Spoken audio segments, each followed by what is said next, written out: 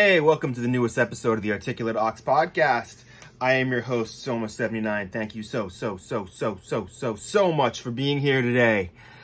My guest today is hip-hop artist Jay Sinatra from Syracuse, now living in the Orlando area. This dude is amazing. I found him because I have been on sort of a mission to find, dope hip-hop artists in some of the smaller markets out there. I talked to Wordplay, the Flyest MC up in Juneau, Alaska. We talked to Concept in San Antonio and Beto Raps in San Antonio a few times, and Set the Tone T and Shadow as well. And so Syracuse to me has always had sort of a special place in my heart. They were the team that I was really into growing up. I think my first fitted hat was a Syracuse hat. I got to visit the Carrier Dome when I was younger, and we were looking at potentially going to Syracuse. I did not end up going there. Everybody there screamed how cold it was, and that was that. But I love the city, I love the team, and I was so happy to get a chance to talk to Jay.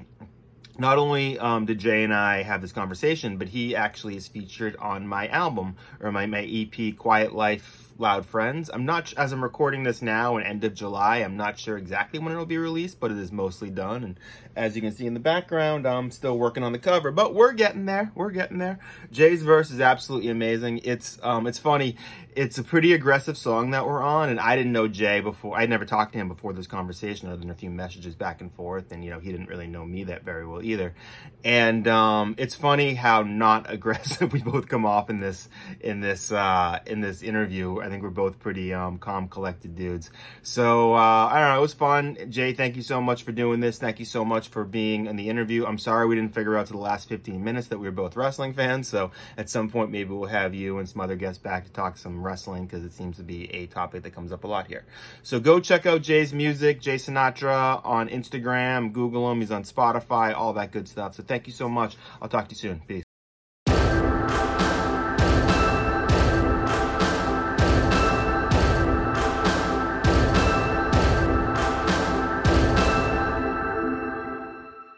All right. Welcome to the newest episode of the Articulate Ox podcast. I am your host, Soma79. My guest today is hip-hop artist and business owner Jay Sinatra. How you doing today, Jay? Doing great, bro. How you doing? Fantastic, man. So we cross paths because, if people have watched the show, that I recently talked to Wordplay, an Alaskan hip hop artist. I talk to the people from San Antonio all the time. So I kind of went on a mission to find rappers from different cities that I had some sort of affiliation with. You'd think right now you're from Philly. As I look at myself, I'm like, but no, you landed you crossed my path because you're from Syracuse, and I was a huge Syracuse fan growing up. I remember going to the Carrier Dome to look at the school when I was younger, and I remember it being a exciting trip for me. And so that's what it is, man. We recently did a song together for my new EP, Quiet Life, Loud Friends, that might be out now, might not, we'll see. But what's going on today? Not too much, man. Just enjoying this Sunday, bro. Normally this is kind of like, rest time, downtime, and stuff like that. But, you hit me. It was like, hey, bro, I would love to get you on a podcast, get you on an interview. I was like, man, say no more, bro. Just let me know when, and we can go ahead and do it, man. I appreciate that. So, you're Syracuse. You're from Syracuse. You're in Florida now, right? Yeah, I'm in Florida now. All right. So how long? Like, do you really define your roots as being a northern MC, or do you feel like you're more of a Florida style, or what's really the difference? I would definitely say more so northern, mainly due to the fact that since I've been rapping, I've been getting comparisons to Jay-Z, like out of this world. Like take it, you'll take it. Hey, yeah, exactly. That's a goat. That's a legend. Yeah. So I'm gonna take it, of course. But yeah, I would say definitely they're deeply rooted in northern hip hop, because that seems to be kind of like my style. When people hear my music, my lyricism, my wordplay, stuff like that, it really kind of does come from New York more so than South for the most part. Yeah, it's funny you mentioned Jay-Z, because there was one song in particular that before we had interacted, I heard on Spotify. I wish I could remember the name now. It was from I mentioned it to you, and it was I'm so bad with names, but the thing that I really dug about it was there was like one of those beats where there was sonically a lot of space and your voice totally filled it up. And it reminded me of like some of those early Jay-Z's. It reminded me also of Papoose, like that. I heard a little bit of that in your voice too, who I'm a huge fan of. And it just, I was like, if you can fill up this space and then you should just murder any track. Like I was blown away by just like the Appreciate it. vocal. Yeah. So, Most definitely, most definitely. And I've never heard anyone say Papoose, so you are a first for word, saying that. man. Well, Now it's I know meant for Papoose. compliment. Don't get me wrong. Like I Yeah. know Papoose. He is a legend in his own right himself. I mean, the alphabetical slaughter, bro. Oh my What God. is there to be said about Yeah, that? yeah. I mean, him Like and you are Remy an Ma, what a airbag, 1-2 punch those two are as a bro. couple, you Bro, know? so it's like for you to even put me in the same space as him, that's an honor as well too. So, And, but now, man, like I said, I just really pride myself in lyricism. I pride myself in that. I pride myself in wordplay, and I also pride myself in the ability to tell a story. You know, like be able to actually get a message across that may relate to the listener, whether it's good, bad, indifferent, whatever the case may be. You know, that's always been kind of like a pride of mine. and that's a lost art in hip hop, like the storytelling aspect. I mean, it was something that was just so important in the early days, from like Children's Story from Slick Rick to like Paul Revere by the Beastie Boys to like Yep. like Lottie Dottie by Snoop or Slick. It's like these days it's not done as much. It's you're just So sort of reiterating a copy of a copy. Not you, I mean other people to some. yeah, other artists and stuff like that. And truth be told, bro, it's like with the exceptions of course, you know, the Kendricks, the J. Cole's, you know, the Lupes, all those Lupe, guys, you know, yeah, we still got those, you know. But yeah, as far as like the plentiful storytellers as we used to have back in the golden era, I consider to be the 90s of yeah. hip hop. You know what I mean? Like we don't have that no more, like you said. Like we really got to kind of search far and wide. And a lot of it is really coming from the underground, you know, the place where we represent, where we're coming from. Like a lot of that's coming from there.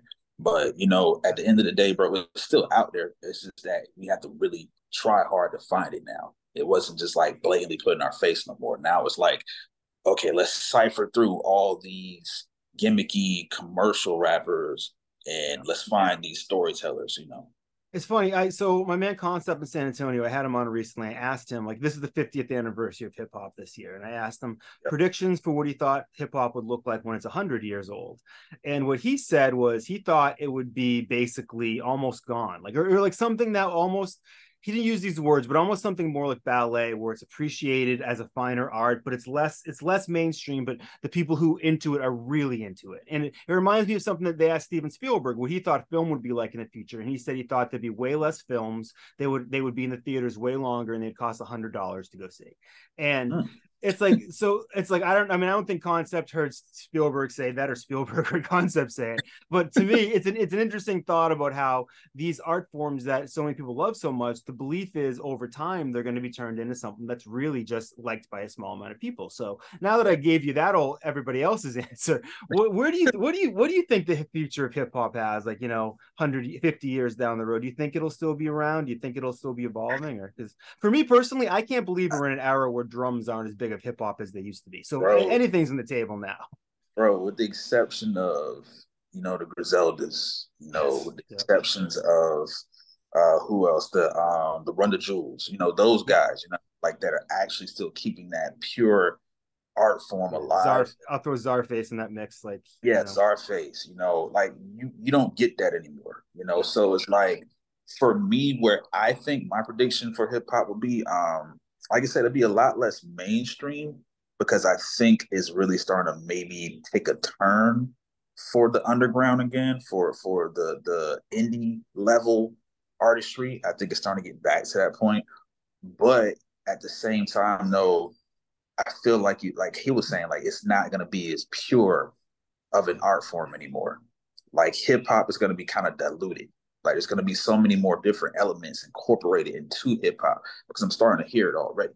You know, there's actually an artist that I just came across because I was looking at, you know, the reviews for the XXL freshman list and everything this year's, and there's actually an artist by the name of Tia Corinne who's like kind of blending so many different like styles and genres together with hip hop. So it's like to say that it's going to be 100% pure hip hop, like what we grew up on, boom bap, you know, the backpack rap, whatever you want to call it. I don't think it's going to be that. I think it's going to be a little bit of everything, just kind of meshed together. In the same way, we don't see people walking around like the Great Gatsby anymore either. So it's like Yeah. there's this there's this thing that happened a lot about 15, 20 years ago in Grand Hip Hop where everyone's like, yo, I'm taking it back to 92. I'm taking it back to 94. I'm like, yo, there's still records from 92, 94 I haven't heard yet. Like, so like Exactly. I'm gonna listen to that shit first. Like, take it back to now.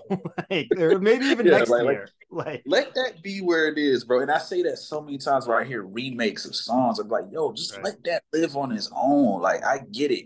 It's a great record. I get you want to kind of recapture that feeling, but just let that live on its own, man, Yeah. and create your own.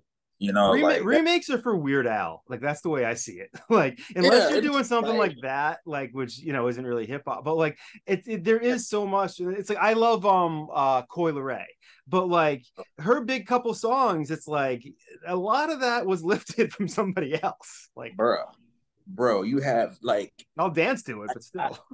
I've literally like sat down and try to count how many records like her and you familiar with Sweetie? Yeah, yeah. Bro, I try to sit there and count like how many original songs these people have. So I'm I like, know. yo, like that is literally another record, like that was Yeah. done back in the day. Like And it's probably been it's like done 6 times since. exactly. It's like where's the originality, man? I literally say this all the time. My wife when we're just speaking, I'm like, yo, where's the originality, bro? Like, where's like the pure, like it ain't even got to be necessarily boom bap hip hop, but where's the pure creativity? Right. Like I feel like it's missing in Yeah. this genre, bro. It Like you can is. see It is. pop. Pop is innovative. Pop is creative. Pop is doing things different. Rock, same thing. Yeah, it might not be as I guess in a sense in the public eye as much as it used to, but they're still innovative. They're still creating new things. There's still Hip hop, multiple genres of rock that are popular at once. Like there's still exactly, punk, there's still hard rock, there's still soft rock. exactly, Hip hop is exactly. still just hip hop to most people. Exactly. So it's like with hip hop, it's like we're literally just recycling stuff. I'm just like, come on, bro. Like, Yeah. where is the originality, man? Yeah. There's so many things in hip hop I'm done with forever. I'm done with the people going like this, and I'm done with talking to the money in the phone. I'm done with all of that shit. Like So you done with the Birdman? oh Rubbing yeah. the Oh, you hand? know what? If Birdman can do it. I'm thinking about the dudes from like, my neck of the woods. The some dude named Sully with a brim that's like flatter than flat and 96 Yeah. shamrocks on, and he just like, and He's I'm just feel like I lean feel like looking I'm at the probably camera, bro. describing like 35 real people that are now going to be hunting me down, but I'm a You seven. probably are, bro. You Yeah. probably are. I mean, but they won't take it the wrong way. I hope No. they won't. No, they can't find me. They think I'm in Philly based on how I look. So, but like it's shit like that where you're just like I always hate like the I'm what's next. I hate this is an instant classic. It's just like no, it's not, man. It's just Yeah, like let it have time to marinate before we give it that label classic, bro. right. Like right now, I think and I hate to keep using like actual reference points as far as like other artists and stuff No, like that, definitely. but it's like right now with Nas, it's like he dropped Magic 2, Yes. and I Did that haven't heard actually it yet. come out or is that just coming out? No, that's out. That's out for Okay, because sure. I So I remember heard a hearing lot of last people. week there was a rumor Magic 2 is coming. Then I heard it is coming, but I wasn't sure if it was coming like last week or Nah, coming soon. All right, it's I gotta out for check that sure. out. I think they actually got footage of him like listen to it like at a listening party or something like that, like in NY. Nice. But automatically people are like, "That's a classic." I haven't heard it yet, so I can't I really know. give it Yeah. that title until I actually thoroughly from top to bottom do a full listen and then be like, Yeah. "All right, cool." And even with that, I don't think I necessarily give it a classic because that's a strong like thing to attach to a project. Right. Like it's got to be something that resonates like entirely. Right. The last record that I remember people calling instant classic that I think actually was Cuban Links 2. Like that's the only Mm-hmm. one that people went nuts on that. And now still to this day, I might even like it more than I liked it then. But even like you think like we waited so long for the newest Kendrick album, and that was a great album. It still is a great album, but it did kind of come and go pretty quick. Like people like the chatter about it died down fast. Yeah, and I think And that's honestly, no like, that's no nothing towards him. Like not oh like yeah, he's yeah, listening, but because he's to me, bro. He's probably one of the few artists that can literally go ghost for like years and come back and drop like, oh, here's an album, yeah, by the way, yeah. like, and he still gets the reception that most people expect. But as far as like tying it to be a classic, I wouldn't call it a classic. I wouldn't put it in that realm. Like for me, it's a solid album. It's an Right. amazing album. It has so many cuts and so many records that are just like, damn, like he really did that. But for me to call it a classic, I wouldn't give it that. Right. It has to be something more than just, hey, this is a dope album. It has Yeah. to be more than that. Especially when you already have Mad City and Pimp a Butterfly in your Bro, Section discography. 80 is Yeah. too many. It's Yeah. too many. You know what I mean? So it's like to give that the classic, dude run a whole he won a Pulitzer Prize for Damn, Yeah, bro. I know. And They're it's like, teaching that as a college course. right, as they should be. It's amazing. It's, you That's what I'm know, saying. Like, come on, man. I feel like that was his magnum opus. You know what I mean? As far as like, okay, that is the standard of an album for classic material. and That would be the standard. just think about, like, you know, he's from Compton, for this was Yeah. where Serena and Williams are from. It's Mm-hmm. like so much of what is now mainstream American culture from that perspective originates from that part of the world, and still it gets Yep. shit on, which is just like, you know, it Oh, throw NWA in there too, you know, Snoop, all those, you know, dudes. It's just, yeah, all those, yeah. just And it's what a like cultural gift, you know, it's been to the world, you know. yeah, man. And that's why I said at the end of the day is like we still got some people champion for the true essence of hip hop. We still do. You know, they're starting to kind of like phase out a little bit because as they get older, you know, they start looking at other avenues. Like hip Right. hop isn't their prime, you know, resource or their prime Right. All of a sudden, Jadakiss is selling coffee, you know, it's like, bruh. or I'm whatever it just is. like Which he's selling I'm for coffee. it. That dude can do You anything. got I'm for it. Styles P. What is Styles P selling? I want to say Supplements. he's vegan, so it might be something related to Supplements. that. Yeah, Yeah, it's like yeah. supplements, I think, something like that. I actually got on his website one day. Oh Just yeah. I love those so I those was dudes. like, To whoa. me, Jadakiss is absolutely amazing. Like Yeah, his yeah. You know, line but on you know, I was talking to XL, the Beast from Boston. He's talking about how Gangstar was like the greatest album, greatest, one of the greatest crews of all time. Especially from Boston, you love them. But whenever yeah, I think of Gangstar, I think about that song with Jadakiss, and I'm like, Jadakiss actually, I think, kind of killed Guru in that song. But he was like, you know why I invest the money in the haze and in the dope? Because right now I'm currently a slave for Interscope. You're like, what a fucking ridiculous bar to kick off your line with, where it's like, fuck my record company and fuck you too. Like, and that's yo, where we're starting. Jada is Jada is a rare type of MC. Like Yeah. he's one of those that come around every once in a blue moon. And I think honestly, people still haven't properly given him his flowers yet. Oh I feel no. like there's still some like room to be like, yo, Jada, y'all got to put some respect on his name because he's literally defined what street grit and what true hip hop like in the sense of bars, delivery, Yeah. hey, just being a student of the game. Like he embodies all that. Yeah. So for me, you don't have to sell me on Jadakiss, bro. I know how he gets down. And it's So, like, for those who don't know, go back and listen to his 50 Cent diss songs. There's one in particular, and I can't remember the name of it, but it's just like, it's blistering. It's just like, it's bro, just like, dude, what he did to I don't know if you're onto it or not, but verses, they haven't done one in yes. a long ass time. With But what he Dipset. did to Dipset, I oh know. my god, Everybody I thought was Dipset was like, gonna win that. I'm like, have y'all heard the locks? I know. I'm like, there's no way. bro, I was like, is it Jadakiss versus Dipset Yeah, or I is it know. the Locks? Because it seems like Sheik and And Styles Styles P look as like surprised as anybody. yeah, they're just in the back chilling, Yeah, and Jada is handling them by himself. I'm like, come on, I man, know. like put some respect on this man's name. I know. I know. It's just ridiculous. So you Yeah, said man. that the '90s is really what your heyday of hip hop. I don't know. What's your age range? Were you like a kid Uh, back then, or? I want to say, because around that time I was really actually in NY. I was in Syracuse, so I would say probably like from 8 to like 10. That was like my age range. Yeah, Okay, cool. Yeah, yeah. Because I was so in the '90s. yeah, in the Okay, '90s. cool. Like, Yeah, yeah. I was born in '79, so I was like, maybe like okay, around 12 years old when like The Chronic and all that shit came out. And okay, yeah. it's just I mean, I'd say for me, the one that really blew my mind was Naughty by Nature. That Tretch from Mm-hmm. Naughty by Nature is such a ridiculously underrated MC. And I remember hearing him and just being like, holy shit. That's another one too, bro. And it's just like you because I think we lump them with the group.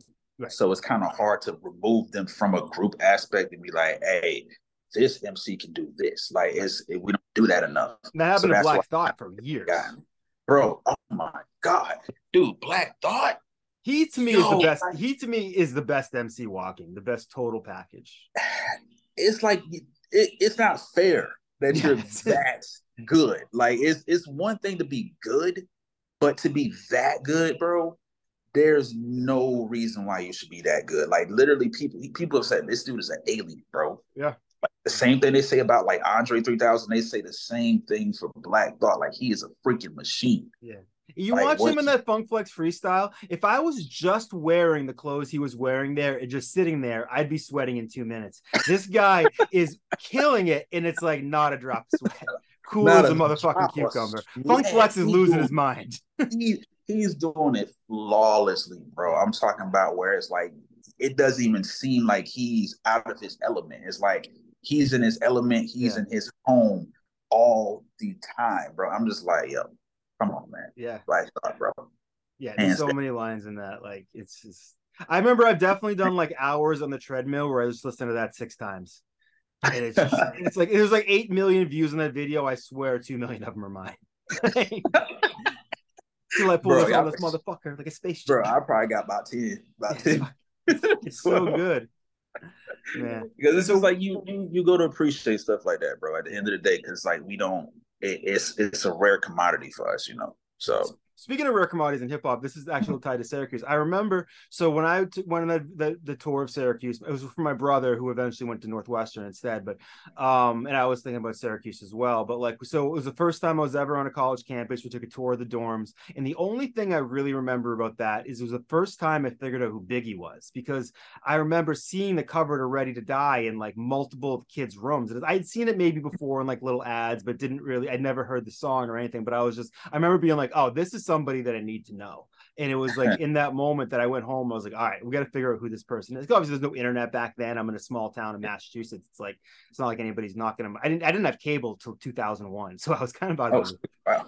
Yeah, I grew up in a town where they didn't actually, you couldn't get cable until like 1990 or 1991, and to call somebody in town, you could only had to press 5 numbers on your phone, like up until like 2000. So that's crazy. Yeah, it was a small town, so there wasn't a whole lot out there. I was teased mercilessly for my love of hip hop because it's but whatever. Man, that's crazy. So pretty much like you kind of had like trying to see how to word it. So you kind of had like the outside point of view and perspective of like New York hip hop. Like you kind of saw where it was going and what it was doing, and it just kind of caught your intrigue. It was like, yo, I want to know what that is. Like, and then it became like an obsession in a sense. Right. It started with the same things that start for most white kids my age. DJ Jeff and the Fresh Prince and the Beastie Boys. It's like once I got my ears on that shit, and that was the gateway drug. And there's like from right there it went to Eazy-E, NWA, and Digital Underground, and then I was like in that order. It's just like, because it's like once I see that it's like you have Eazy-E on this end and you have Humpty Hump on this end, and then somewhere in the middle is like Jazzy Jeff and Beastie Boys. But you realize that's a really big range. Like it's like and it's like you can fit somewhere into that somewhere, because it's like I think a lot of people I knew grew up. One of my peers that didn't listen to rap, they just saw people like Dr. Dre or Snoop and said, well, that is what rap is, and that's all it is. And if you like rap, it means you want to be that. And you're just like, it's like that's such a huge jump to make. And I don't know, I just was so encouraged by these other people that you're like, well, I mean, no one's walking around thinking Shock G's a tough guy from Digital Underground. He's just Shock G, and you just realize it's like there's room for fun. He's having fun. Like the man had a freaking the little mask with not a mask, but like little glasses with the nose. Yeah. He was having fun.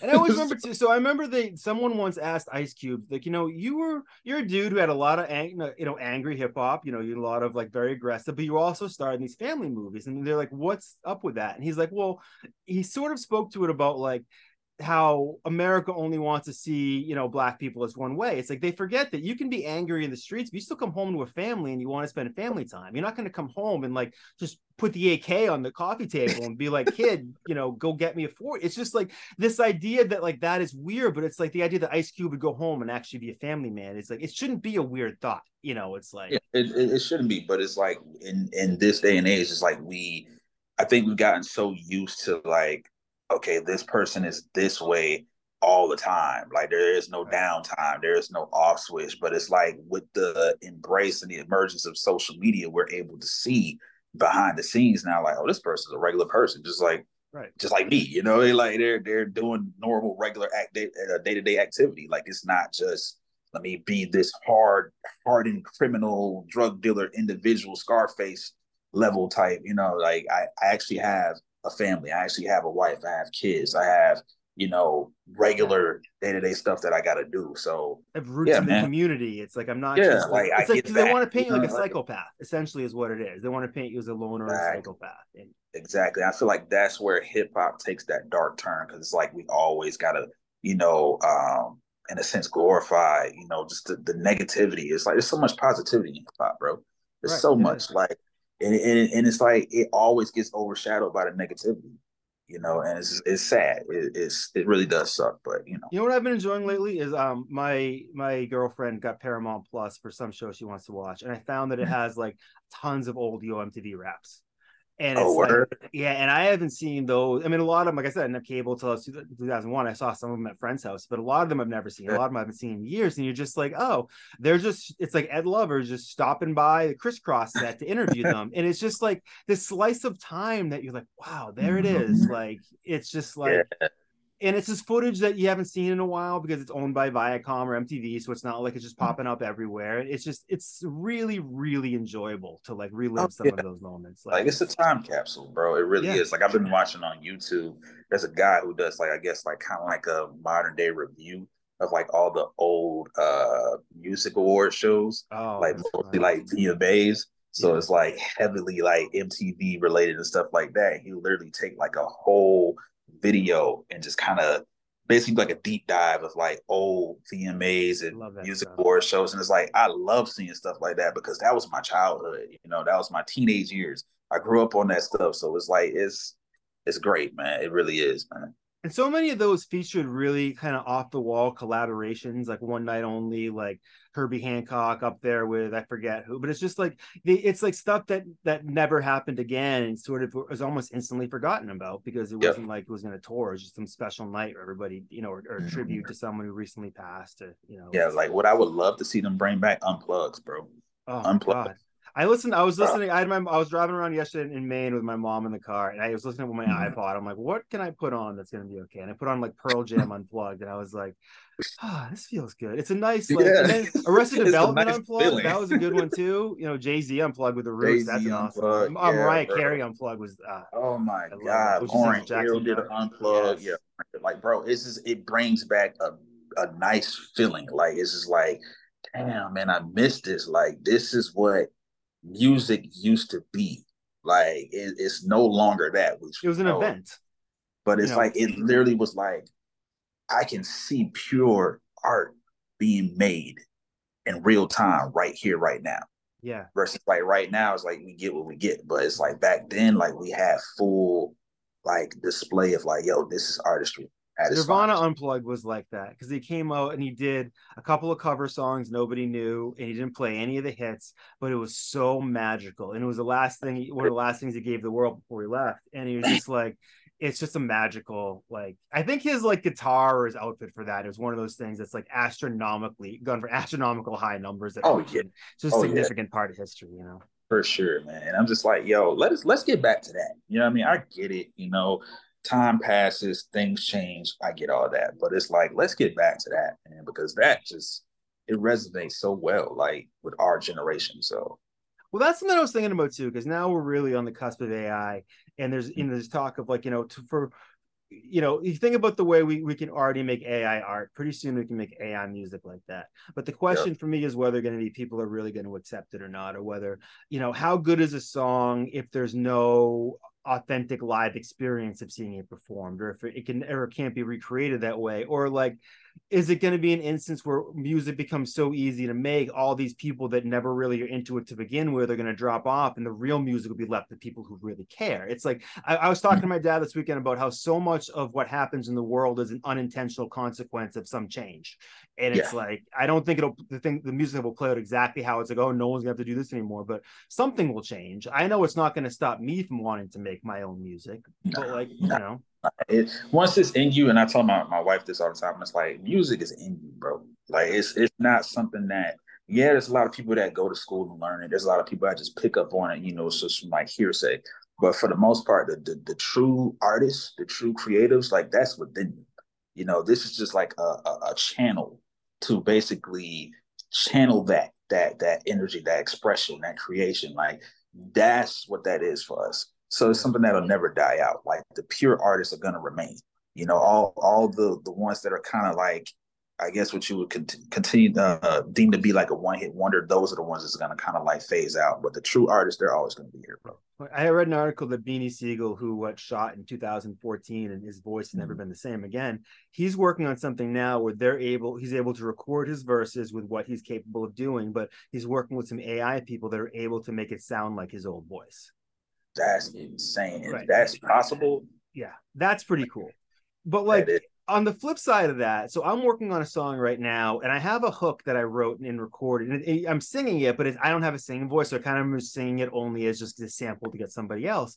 But I really picture it being kind of like is like the old Beach Boys, like Brian Wilson melodies to it, and I'm like, if I had in a year from now, I might be able to have the ability to go, okay, I would sing this in Brian Wilson's voice, and then give me that file, and that's where you're just like, okay, what's that going to be like? And is that going to be like, what does it do to the legacy of Brian Wilson? What does it do to the value of my music? And like, is it a shortcut or is it an artistic choice? Is it a sample? I don't know, but That's a great question, man. I mean, I feel like that's just thank you. I something. just thought of it, That's, but it's going to keep me up at night. that's amazing take, like for real, like. But I think that's just like one of those things that we're gonna have to kind of, that bridge once we get to it. We're gonna have to cross. Like right now, like we can't really determine exactly what it's gonna be and how it's gonna unfold. But once we get there, though, then it's kind of gonna be like, okay, do we implement this? Do we allow this to happen? Because, like you said, it could literally tarnish a legend's Yeah. like it can tarnish them and almost in a sense write them out. Like, do we want to do that, or do we want to, allow the legacy to stay intact and allow that particular creative, that particular legend is to kind of thrive and live on their own. And Yeah. that's the bridge we're gonna have to cross once we get there. So It's funny. The other thing I was talking to my parents about this weekend, how like when we were younger, you could all right, think about like maybe in like the 50s or 60s, like how many people, individual people in the world have the ability would have the ability to like blow up the world or at least alter it in a hugely negative way. You could probably count them on like two hands. And it's like as time has gone on, there's more and more people now that people have more and more weapons. It's more and more yeah, people who have that ability, which means like it's more and more likely to happen. And it's like this is a tool too, where it's like once this tool is in everybody's hands, it's like it's just gonna be maddening. It's gonna be so many people who can blow up the music world, I guess. Or I don't know. I'm excited for it because like I kind of always like a little bit of chaos. So it's like I don't leave the house very much. So like, we watch yeah. it from far. But I get like this is my enjoyment right here. So yeah. let it happen. Yeah. I have this saying, I posted it once again today on my Instagram, is that if you're arguing in the comment section, you've already lost. And that's my mentality of like I want to stay outside of the fray completely, especially like I think once you start bickering in the Facebook comments, you should just shut it down. Like you should be like you really take a look at yourself. Like even if it's this stuff I really believe in, and they almost get. I've had it written so many times, and I've hit delete right before I hit post, and it's like I'm so proud of myself in those moments. Yo, like for I me, just don't man, want the smoke. I guess I don't know. it's not about necessarily not wanting to smoke. It's just like you feel like you have so many other better things you could be doing. Yeah. There's so much. There's only but so much time in a day. Like why spend 30 to 45 minutes to an hour of that debating, going back and forth about something that's really not even necessarily that detrimental to your life. Right. Right. I can It's leave this over here and I'm good. Yeah, it's like we're not going to solve science versus religion today in this Facebook group. Yeah. That debate will rage on. No, we're gonna have a whole on TED talk right now. Yeah, shit. Yeah. Comments. No, that's not gonna happen. Yeah. All right. So before I forget, so now that I've already interviewed myself on this podcast, but what my early hip hop inspirations are, maybe we should ask you. What were some of those records that for you, when you heard early on, caught your attention? I would say, for sure, since we already kind of unveiled him, definitely Biggie, Ready to Die. Yeah. That's one of those records that will forever live on. His legacy will never die out just off of that record alone. Granted, he has to, life after death as well. But I feel like with Ready to Die, his legacy is cemented. Oh yeah. And Life After Death is fucking flawless as far as I'm Oh concerned. yeah, Except for like, Player Hater, sometimes it's a little rough to get through, but like yeah, that album front to end is amazing. yeah, I'm not taking anything away from life after death. It's just Yeah. that with Die, I feel like that is synonymous with Biggie. Like everybody knows, just off the freaking iconic album cover, bro. Oh, The little God, yeah. kid, the baby with the Yeah. diaper on. I mean, it caught my eye out of just it was like it was that made me go, I need to pay attention to this. And it's Yeah, like, who is that baby? I need to know who I that know, baby. I know. You know what's a funny story? You ever heard of the Smashing Pumpkins? You ever heard of them?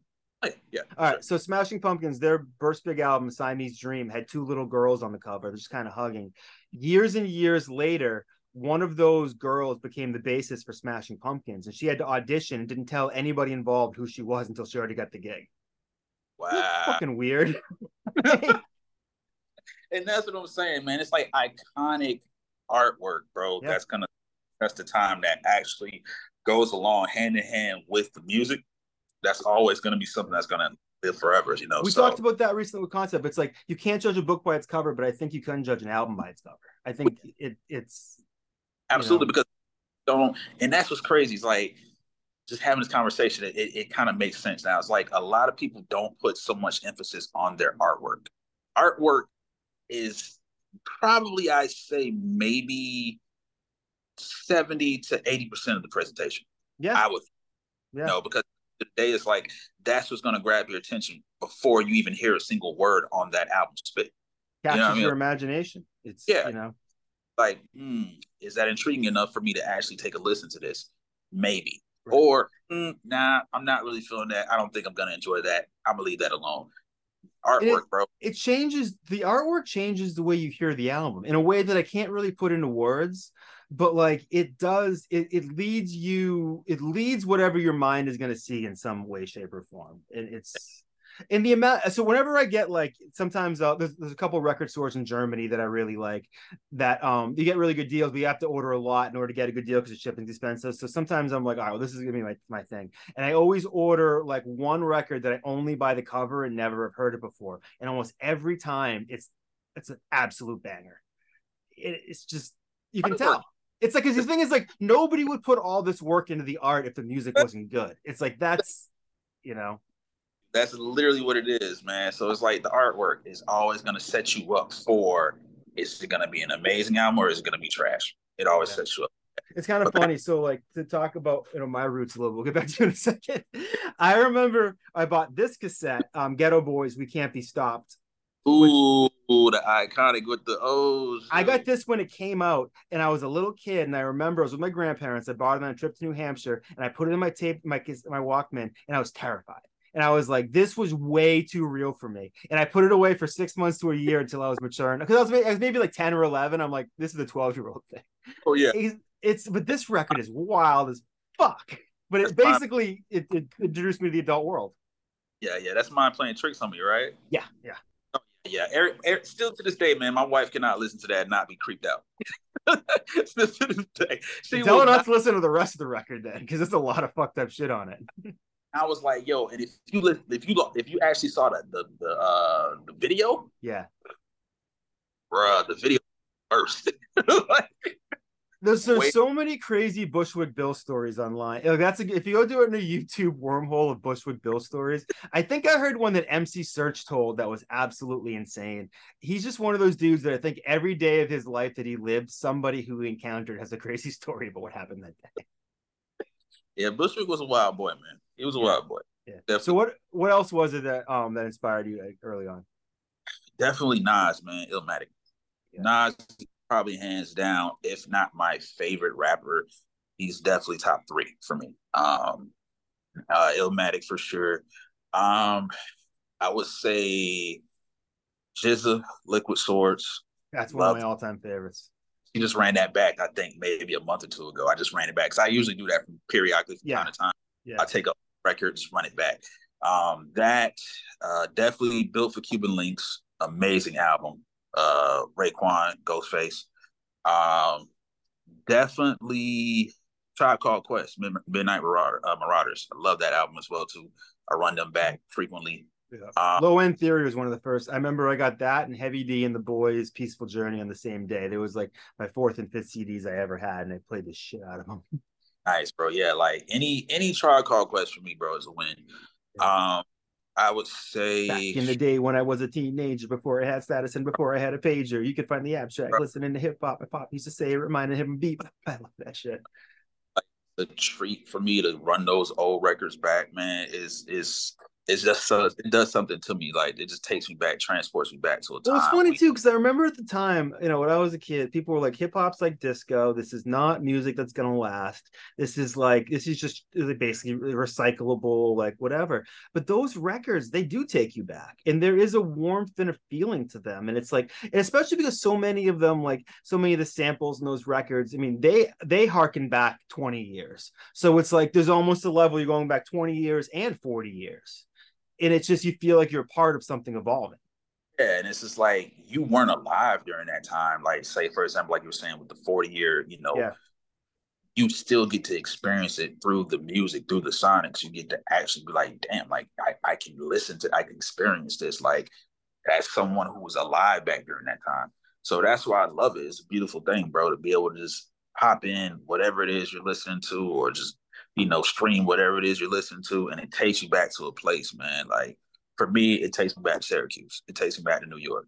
Like granted, but as soon as I listen to one of those records, I'm right back in Syracuse. Yeah. So So what was the hip hop scene like in Syracuse? And like so Syracuse, for those who don't know, it's pretty far from New York, right? It's at least a couple out from New York City. It's at least a couple, it's closer to Canada, right?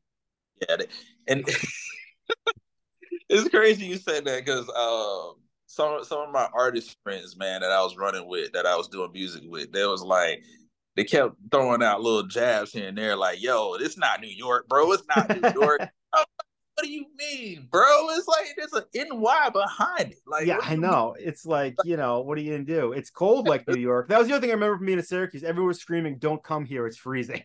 I'm like, bro, And the what do you mean? whole and the whole campus was a hill. And I was like, those stairs are gonna get icy as a motherfucker. Yeah, it was like, nah, bro, that's not New York. That's not New York. I'm like, what do you mean? It was like, Whatever. man, Canada, bro. I was like, what you mean? It's Canada. What?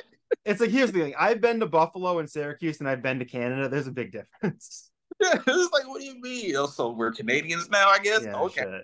shit. But the New York, the Syracuse music scene, it was pretty much majority of what was coming out of the boroughs, bro. Like Oh, everything that really? was Queens, everything that was coming out of what is it, the Bronx? Like any artist that was coming out of that area, that's what we were listening to mostly. Like of course your Nas's, your Bigs from BK, your what is it? Of course the Wu Tangs, even though Yeah. they kind of cast it off Wu Tang to the side too, like, oh, you're not from New York either. You're Staten Island. Get over there. Ugh. Like, It's like like if you imagine if Ghostface hadn't said fuck 98 or was it fuck I'm hot 97 on the Summer Jam, how much different? And because they didn't play Wu-Tang for like 10 years after that or even long. It's like that would have changed the course of history. It's just, you yeah, know, it's like how many amazing albums came out of that camp. The camp shit. that kind of just shunned away, like, get out of here, Staten Yeah, Islanders. No, whatever. bro, dude, like we listened to them, we listened to Chorus Queens, Mob, we just listened to a Mhm. bunch of stuff that was coming out of the boroughs, bro. Like Right. that's why I say, like, even to this day, like I don't know what the Syracuse hip hop scene is. I really don't, because not only am I not there, but it's like I don't hear too many artists putting on for Syracuse. I hear Rochester, I hear Buffalo, I hear, all these other upstate areas, but I don't hear nothing about Syracuse. Like, yo, I'm an MC from Syracuse doing such and such. I don't hear that. Yeah, that's like when I was talking to XL the Beast, the Boston MC, a few weeks ago. He said something similar about he's a little older than me, so he was around the Boston hip hop scene earlier, and he was like, that was the problem is anybody that was even had a close to a chance to make it will just go to New York, and Yeah, so it's like it left us with like even Guru was our big dude, and he left for Brooklyn, and it's there wasn't what's like why when the Mecca is right there, if you're serious about it, why would you stick around? Bro, J. Cole whole left North Carolina, the South, Yeah. to go to New York. You know what I'm saying? Because they know that's the mecca of hip hop. Like, if anybody knows anything about hip hop, that is, it's rightfully so for the most part, for most people, in their opinion, the birthplace. Right. So, I think Griselda's is a weird exception just because I think because they're sort of a collective, it's not like it's one person trying to make it. They sort of just really set their roots in and just grew from there. And that's they to me, they really fit in the space between Wu Tang and the Locks. Like they're oh, like sonically, it's like right there in the middle, and it's just I'm totally there for it. It's just it's fucking amazing. Fox and Wu Tang, and they had a baby. That Yeah, would be great. it was Griselda, and it's just I love that shit. It's So militant with the way they move too, because like you said, it's kind of like a one for all and all for one situation. yeah. It's not Oh man, West I Side. got nervous when I got signed to Shady Records. And it's like I'm a as you probably could guess, I do love Eminem, but like everybody who signs to Shady Records, you're like, oh, this ain't gonna work out well. Like this is just they for some reason they just never get around to like I don't know what. And I'm just like, I hope Griselda doesn't fucking Yeah, fold under this, but they I, survived. yeah. But see, the thing is, I think they set up such an amazing deal for themselves to where they don't get lumped up into all those other artists that Yeah, were just like, I think they're Shady slash Griselda slash Interscope. Like, there's so many other components that are added into that, so they won't be 100% Shady. And I think yeah. that's where a lot of those artists that didn't really make it off the ground, they were just strictly Shady. So Yep, yep. And I think there's something too where it's like someone like Ted Williams isn't the best baseball coach, hitting coach, because he can just naturally hit. And it's like I think Eminem is such a natural MC. He's not probably the best businessman. And yeah, even like I think his hooks are kind of he's not even the best musician. I think his hooks aren't that great. But he's just so good at one thing. And then, yeah. I've heard so many people say that where like he's an amazing artist, but business wise, nah, that's not his strong point no, at all. no, no. So, but I guess when you still even being bad at business have that much money, I guess it's who's laughing. Yeah, exactly. And has what had God knows how many number one albums. Yeah, so many like nominations for awards. He's probably won so many awards. Like it's at this point, his accolades are just endless. So Yeah. So what were the rappers that made you? It's funny for me when I grew up, I couldn't figure out how rap was made. No one was there to explain to me what a drum machine was, or even what a 4/4 beat is. So it took me a while. I got to rap by basically failing as a singer and being pretty good as like a poet. And then I was like, all right, we can try this. So what was it that inspired you to sort of actually pick up the pen and start working on your own songs? my brother. My brother was the main influence, the main driving force behind me getting into it. He was pretty much like a huge New York rap fan. You know, like that was his thing. Especially his time spent in Syracuse. So he was full fledged on the mission to be a rapper. You know, like he was like, "Yo, I got to make it as a rapper. That's big for me." Um, then one day he's like, "Hey, bro, I got this record. You see what you can do with it. You know, see if you can write something to it. If you spit it and it's cool, then we'll keep it. If not, then don't worry about it. It is what it is." So that first song that I actually rapped to, like the first beat I rapped on was DJ Khaled's Brown Paper Bag. That was the very first one. Um, that's when I really started getting the comparisons to Jay-Z. Like that's when that initially first started On was with song one, yeah, okay, that's a literally good start. song one. I don't know Um, who they were comparing me to. I was thinking back to my first song, and those were not the comparisons they were making. yeah, really. And I guess it's just, because the wordplay, like the wordplay was like kind of not necessarily Southern, because mind you, we were down here recording that. We were in Florida recording. Uh, So, around that time we had pretty much majority Southern rappers like your T.I.s, your Outkast, stuff like that. But and Lil Wayne, of course, Lil Wayne was dominating. But at the same time, it's like you weren't hearing, I guess, New York rappers as prominently as you were back in the 90s and stuff.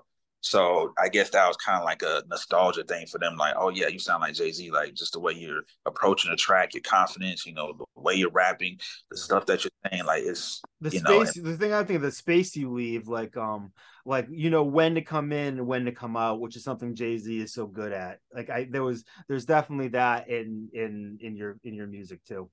thank you. Thinking, I think actually, one of my artist friends, like he told me, it's like, yeah, bro, it's like he's like you're different. And I was like, what you mean? He was like your confidence, the way that you Yes. deliver. Like it's no room for second guessing, or there's no room for like, am I sure? Does it sound right? It's like you command when you spit. You command a certain like.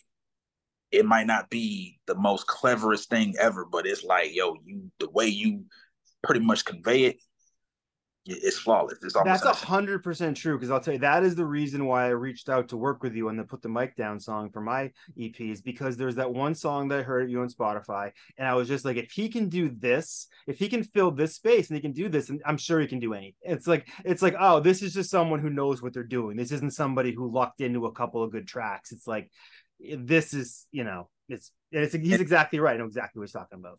And what's crazy is the fact that it's like when you first sent me the record, bro, little behind the scenes, Yeah. when you first sent me the record, I was like, oh, this gonna be a challenge right here. Yeah, and for me, that's not like a lot of my records either. So I'd say it was a weird record for me to make. Yeah, I was just like, this is gonna be a challenge because I don't know what I was expecting to hear, but it wasn't that, but it wasn't bad. It wasn't like, oh Yeah, man. It was like, okay, this is different, but it's a good different. Like I told you in the message, like my engineer loved that shit, bro. sweet. Like he was like, yo, I love this. I was like, yo, just before we record, bro, this is not my usual lane. This is not no boom bap. This ain't no 90s hip hop stuff. This different. He was like, all right, cool. So he's hearing it just with your verse on it. Just with your verse on it, Yeah, he already fell in love with it. Then nice. he heard what I did to it. He was like, come on, man. Yeah, that's funny. The guy who made the beat literally just texted me right now. He must know that we're talking about him. Look at that universe. Always top of it, I bro. know, I know. Yeah. Shout out Pillsy Beats. Yeah, that I for that one, I remember it feeling when I heard the beat, feeling like a little Rage Against the Machine. Like I'm like, it's got a little bit of that to it, and that was kind of where I tried to go with it. Because I'm not a very, as you probably see, I'm not a tremendously aggressive person, but I am doing a lot of screaming about fighting on that song. I don't. Hopefully, no one calls me on any of that. Yeah. Like speaking to you now, like on one, just like, downtime outside of just the music, like you're a very calm dude. You're very Yeah, like just mellow. Like it's not even like, I and know. that's like, yo, I like the aggression on it though, because it calls for it. It's Yeah, like, it's that type of record where it's like, you got to have some kind of like behind it, like it can't just be like, I'm just going to rap this mellow monotone the whole time. Like you got to actually like have some little bravado and actually have like some aggression to it. And that's why I was like, yo, keep it yeah, that way. I mean, record a separate just to have as, maybe a backup, but keep that, bro, because I like it. yeah. And Appreciate I it. told my engineer was like, with me getting on this record, I wasn't gonna try and mirror what you did. I was gonna bring myself to it. Right, which I really But appreciated. That's what I was hoping you'd do. oh yeah, absolutely. But see, the thing is, a lot of artists they'll end up tricking themselves into thinking I got to be exactly like the artist that made the song. I got to do exactly what they did. I looked at it like, yo, I'm gonna bring Jay Sinatra to this record. Like I'm gonna deliver what I would normally deliver on my own records or something else that's in my alley. You know what I mean? But Yeah, bro, I enjoyed it, man. It was an amazing experience it too. doing it. And like I said, at the end of the day, man, that's what really got me into music was my brother. Like without him, I wouldn't be sitting here having this conversation with you right now. So is he still making music? Here and there. Like I feel like life has gotten the best of him, so it's Yeah. kind of like he few and far in between makes songs and puts out stuff here and there. But for the most part, nah, it's mostly B. I mean, I took 10 years off myself. I didn't start getting back into it until COVID hit, and I was just stuck in an apartment alone going. I remember thinking, okay, there's a couple artists I always wanted to work with. I never quite finished my rap career I wanted to. I bet those artists right now, if I hit them up, they're probably hurting for money because they need to go, they're not going on tour. I bet I can get a good deal. And I started I was calculating in my head before I knew I was like typing, and I'm like sending beats to people. I'm like, I haven't written a rap in 10 years. Why am I writing this person a check? And then it snowballed. Hey man, I mean, did it work though? It has been, because I haven't. So I recorded this full album that's called Drinking Songs for Children. It's coming out. I'm making a film to go with it. It's about halfway done. There's a video for every song. There's some stuff in between, but I got like Raz Cass, Elza, Young Dirty Bastard, Cool Keith, Copyright, Mac Lethal, and Esoteric, a few other people on it. So I got the album in the can. That's like everybody. It's my dream album, and now I don't want to just drop it cold. I want to like work up to it so that I'm not just some random idiot dropping an album. So that's why we're doing the EP that you're on. We got a couple other good people on that. I got another repeat comment. And I'm still slowly building up my name, but it's like I'm working with Percy P on a song, and he was one of the dudes that made me quit rapping because when I heard him back in 2009, I was so intimidated. I'm like, fuck me. And now that I'm working with him on a song, then yes, it is working because it's all coming together. So, and that's the most important thing, bro. As long as you have like a solid game plan behind how you're gonna actually present the music to the world, because I think that's where a lot of the failure yeah. for a lot of indie artists comes in. Is like they make all this amazing, great music, but how do they package it up and get it to the listener? Because Like, you can only drop an album once. It's like you yeah, can't just drop it and go just kidding and put it back out. there's no take backs. There's no like, you know what? Where's the edit button on there? Right. There I mean, is. Kanye does it, but not that he's the model right now of who you should be. But Who really wants to follow Kanye right now? No one yeah, wants to. no Uh, shit. Yeah. Nah, like at the end of the day, bro, as long as you have a solid game plan behind it, bro, and you actually have thought it out to where you're like, okay, I'm gonna do this at this time, or I'm gonna put this with this. Like you have all the pieces of the puzzle figured out. As long as you have that, bro. Well, the Hey, thing man. is, the other thing too is keeping track of what your goal is. And my goal of this is not to really make money. It's not to tour. It's to be able to make another interesting opportunity. Because I was able to kind of invest a little money in this, but I could never justify at my point in my life doing that again. So I need this to get me to a point where someone else will give me the money to do my next thing. So that's sort of where my mind is at on it. And it's like, even doing this podcast, I'm meeting all these new people that have all these ideas and all these new connections. It's like, that's where things are really working out. Because that's I would say that's what it's really about at the end of the day. It's really about building connections, networking, actually getting people. That's what it's about. So So what brought you down to Florida from Syracuse? And how long have you been there for? my parents brought me down here, bro. We moved down here when I was 10. Haven't been back since, which I really got to work on that. I haven't been back to Syracuse in God knows how long. But what brought us down here? It was a lot of back and forth, between here and Syracuse. Like I'll be there, then I'll be down here, And as a kid, it's got like a little bit too tiring. My parents, they got tired of doing it, so they're like, you know what? We're just gonna pretty much set up shop here in Florida, and that's what we're gonna do. And ever since then, been down here. Yeah. What's the hip hop scene like where you're at? Florida. There's a lot of different Floridas. I mean, I spent a bunch of time in Orlando and a little bit of time in Miami. But I was in Miami, I think one night actually my entire life at a hotel for business, and the Cash Money All-Stars, two of their tour buses pulled up the same time I pulled up, and the hotel was taken over like instantly. The Uh-huh. lobby was wild as fuck. Imagine, bro. That's what you said. Cash money. Yeah. Oh No, yeah, no, it was cash a cat. No, it was a Cash Money. It was Juvenile. He's Cash Money, right? money. Yeah, Yeah, it around was that time. back that. Yeah, yeah, it was back that ass up. It was around that time. It was like early 2000s.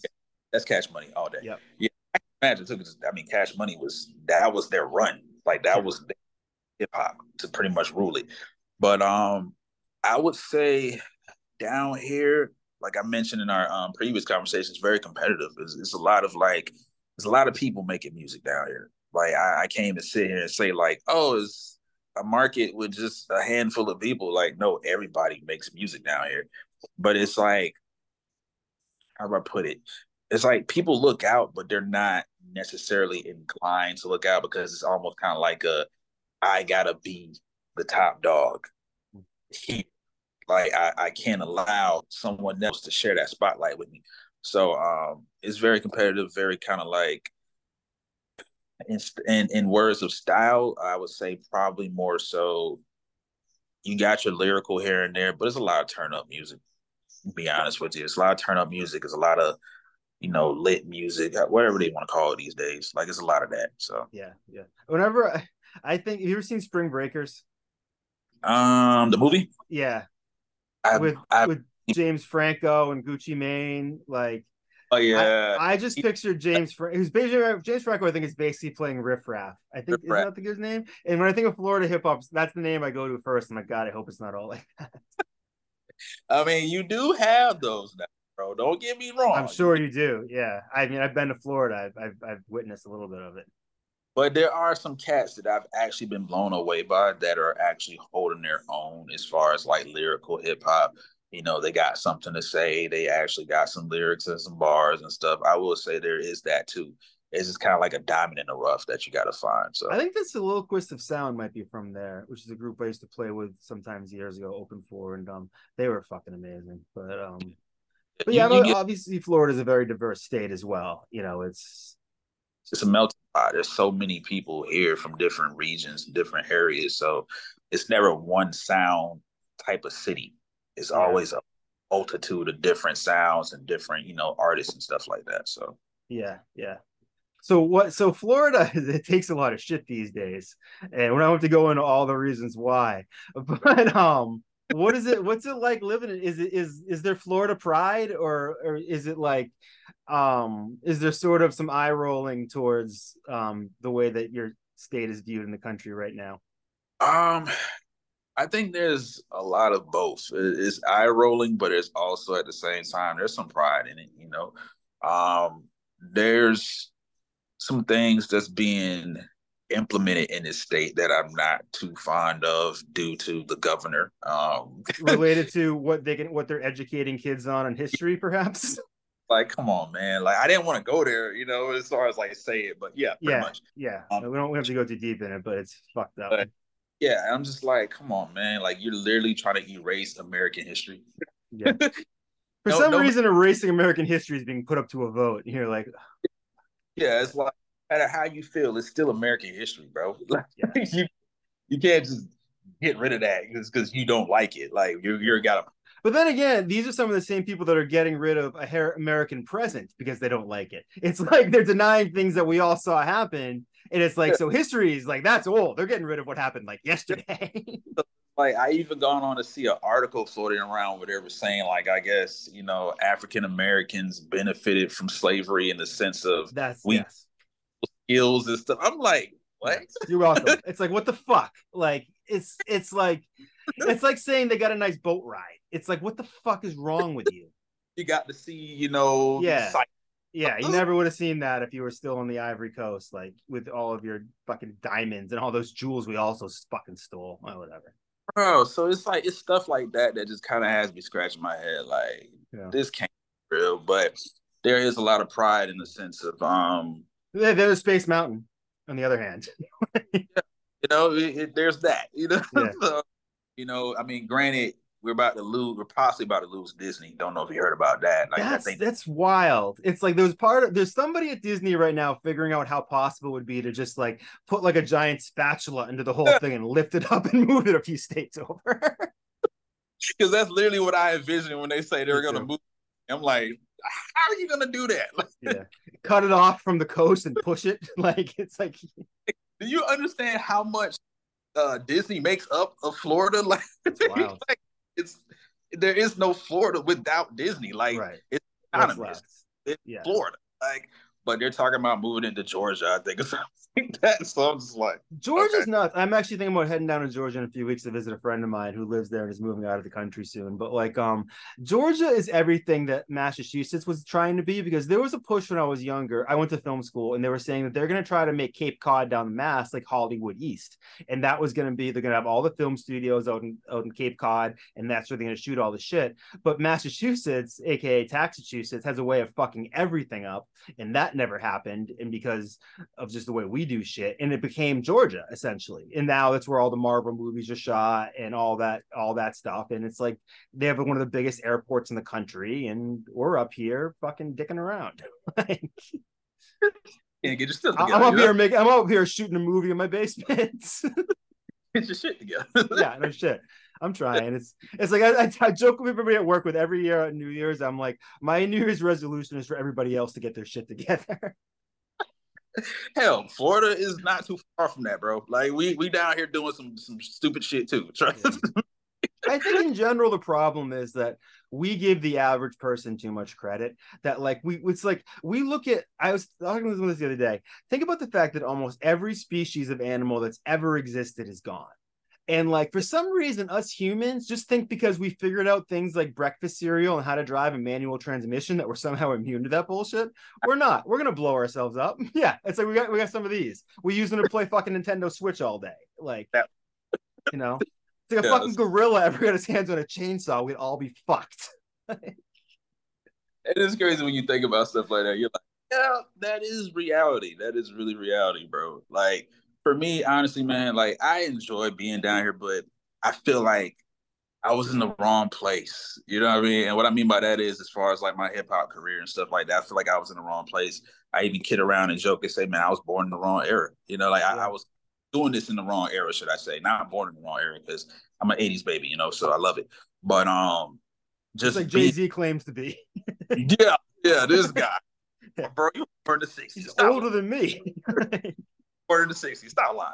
Yeah. But yeah, man, I just feel like I was doing it in the wrong era. Like if I could go back to the golden era, the hip, 90s hip hop and stuff like that, like I feel like I would have more, and it's not even necessarily more success, but I would have more of a backing and more of a support system.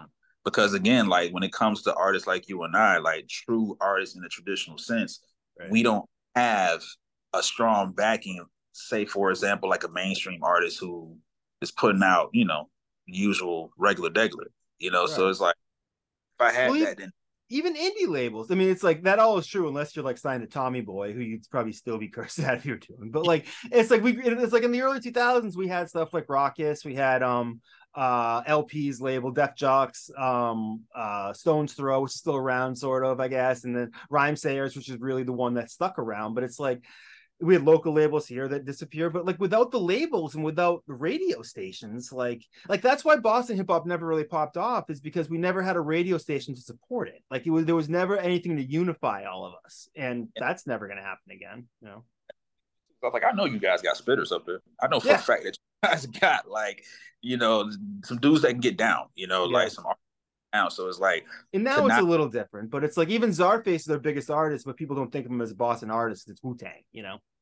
yeah, like, and they automatically pin him to New York, even though he's from, from where you're from. So Yeah, it's like if we were to have that, I feel like, we'd be making more grounds, we'd be breaking more, and it's just like for me, at the end of the day, it just it calls for possibly relocation. It calls for possibly like, you know what, let me go test my skills and put that to work in another region, another place, because maybe this isn't the place. You know what I mean? right. And it's like my goal, just like yours, is not to be uber rich and to be famous. Definitely not famous. Don't want that. Yeah, yeah, But it's just to get, I guess, the notoriety and get the recognition for putting out, amazing music. Like everybody wants that. I don't care yeah. how big of how small of an artist you are. You want that. You want that notoriety to like, you made an amazing album, bro. That is Right. super dope. Because if Want nothing else, you want it for the opportunities that will bring. Because it's like when someone goes, "We had a dope album," that person may go, "Now I want you on mine," and it's like that wouldn't happen. It's like in order to keep challenging yourself, you have to make these doors open by your talent and your smarts. that's what I believe wholeheartedly in my heart. That's the reason why I accepted jumping on your record. And it wasn't even necessarily for the money, bro. It was just the fact that I feel like I could challenge myself Yeah. because I've never like that in my entire 12, 13 years of rapping. Like I've never done anything like that that sounded nowhere nearly remote to that. Right. Like, you know what? Hey man, challenge yourself. Do it. There's Accept so it. many records that I love there. Like I was a Big Daddy Kane record called Off Limits, where he raps over a drum and bass beat. And it's like ridiculous. He comes so fucking hard on it, but it's just like he never would have done that in his own. He did it because some was like, "Hey, I got something you might be interested in." And he was like, "Yeah." And it's like there's so many of those records when someone steps outside their comfort zone that they produce something really special. Something great and something amazing that they never saw themselves doing. Yeah. That comes for those type of challenges and just working past that adversity. Like get through it. You know what I mean? Like do what you got to do and make something amazing, man. Yeah. So you I mentioned you're a business owner as well. Is your record label Heartbreak Records? Is that what it? Uh, Arts Music Group, yeah. Oh, okay. Well, I'm sorry about that. I got that wrong. But say that again so everybody can hear it clearly. What's the name of it? Broken Hearts Music Group, but I also have another company by the name of Forever 86 Inc. So, yeah. Excellent. So what's the story behind those? Well, the record label came about, I would say roughly 2016, 2017. That was around a time where of course, I hadn't dropped my first official album. Um, and at that point in time, I was looking at expansion. I was kind of like, you know what, I want to grab the next set of artists coming up, indie artists, and kind of mold them and build them and help them get their careers going. So that's how that came about. Uh, as of right now, we're still operating, we're still going. I had a couple of artists that were affiliated with us, but they kind of, decided to go and pursue their things separately from us. But for the most part, though, it's still thriving, still going. I'm pretty much the main artist, the main focal point. But yeah, we're still going strong. Um, Pride ourselves on making amazing, dope music, hip hop. You're As doing far that. Thank you. As far as Forever 86 Inc., that's more so kind of the brand that pushes, not necessarily, how do I put it? It pushes more so the spiritual side, that spiritual connection to music. Like a lot of people don't, they think of music just being just music, but there's a lot of spiritual ties to it. So I incorporate, the spirituality that comes into making music. Also, as well, too, underneath that, I do have Forever On Media, which is a media-based company that I founded probably a year or two ago, and pretty much just putting all the media aspects behind the music, which is, Broken Hearts Music Group. What is it like? I mean, you kind of referred to working with other artists and having them sort of, do what happens. What is it like? I've worked with a bunch of younger artists. It can be a very rewarding experience, or even older artists, whatever. But it also can be that thing where you're just like, how come how come it feels like a square peg in a round hole sometimes, or how come it feels like trying to push like a wet noodle against a wall? And it's just like, is there instances where you feel like this really is clicking and working, and somewhere you're just like, maybe we relate but can't work together? Like, what's it like trying to work with a young artist? I say this because I always find it frustrating as fuck. I would say because they got to have a willingness to learn. Like Right. it comes down to, are you willing to be a student to this? Because it's more than just making music. Like like you Yeah. gotta study this. Like it's not like I'm just gonna wake up one day and I'm gonna be a rapper. Even though we see that a lot, but the great ones, the ones that really make an impact and make a real splash in this, they have a willingness to learn every aspect of the game, not just the artist creative side of it, but the also business side of it as well. If you're able to get an artist, young or old, wherever the case may be, who's willing to learn, then it can work out perfectly. But if you got artists that's like, I'm coming in, I'm doing this my way, you can tell me everything you can tell me, but I'm still going to do it my way, then of course it's going to be pushback. Absolutely. Because they're not willing to learn. They're not willing to take these little nuggets that you're willing to give out to them to actually be able to apply it to their career. They Yep. just want to let me do this my way, but your way wasn't working, because if it was, you wouldn't come to me Right. for especially if you reached out to me. Now, if it was vice versa, I reached out to you, then that's different. But if you came to me, then there's clearly some value in what I have to give you. So why wouldn't you take it? But yeah, it's really just a willingness to learn, bro. Yeah.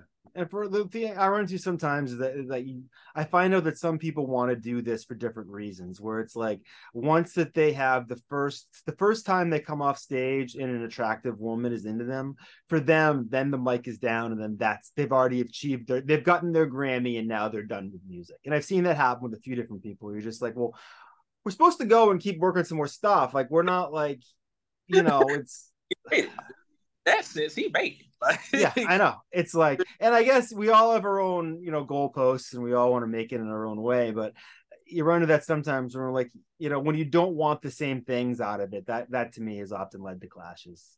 But it's fun. But it's actually important that you bring that up, because again, like, we all have different goals, like different mindsets when it comes to success and achieving those goals. So it's like, what are you in it for? Like, I think that's always a preliminary thing that needs to be brought up before you continuously do, business with this person. Like, what are you in it for? Are you in it for the fame? Are you in it for, the quick satisfaction and thrill of, say, a female, or just some quick money? Like, what is it that you're trying to do? Yeah. So for me, it's never been about the money. That's why I said, like, I would have jumped on the record just to jump on it, because at the Yeah. end of the day, it's a challenge for me. It's like, yo, how do I sharpen my sword real quick? Right. So, On the but flip from side, though, I also think that, like, if you're good at something, you deserve to be paid. And it's like, because it's like, you sound like a professional, so should be treated like a professional. I think that's especially at this point where it's not like, you and I are like hanging out at the same high school and just like, smoking weed behind the back and like fucking to his music. It's like I tracked you down on the internet, found you, decided you'd sound good, tried to think of a professional way to reach you out. It's like I'm not gonna be like, oh, by the way, I'm not gonna give any money. Like, then acting like, oh, but like, whatever.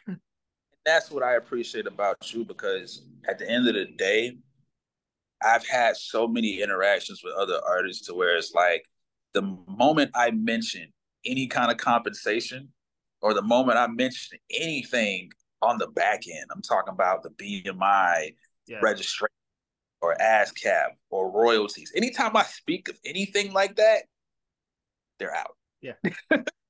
they're either they're unwilling or too confused. Yeah. So I'm just like, for you to come at me the way you did, I was like, okay, this is a professional right here. This is someone who knows their stuff. This is someone who's passionate about what he's doing. I So make I was sure that in the first message, any moment time, I'm like, and I acknowledge the fact that let me know how much you want, because I'm just like, we might as well get that out of the way, because I'm like, I just want people to know that I'm not looking for a handout. yeah, that's what I respect about you, bro. Is the fact Appreciate that it. you don't come into it with a handout mentality. Like, well, we're doing the same thing, so hey, I shouldn't have to pay Yeah, you. There's a do it for the love. thing like, bro, you be amazed. I'm pretty sure you come across some I know. that have been like that. You're just like, and there's nothing wrong with having that, but just understand you're only gonna get but so far with that mentality. Because at the end of the day, everyone's doing this from a different level. There's people who are just doing it as a hobby. Like they picked up the pen and the pad and this is what they like doing.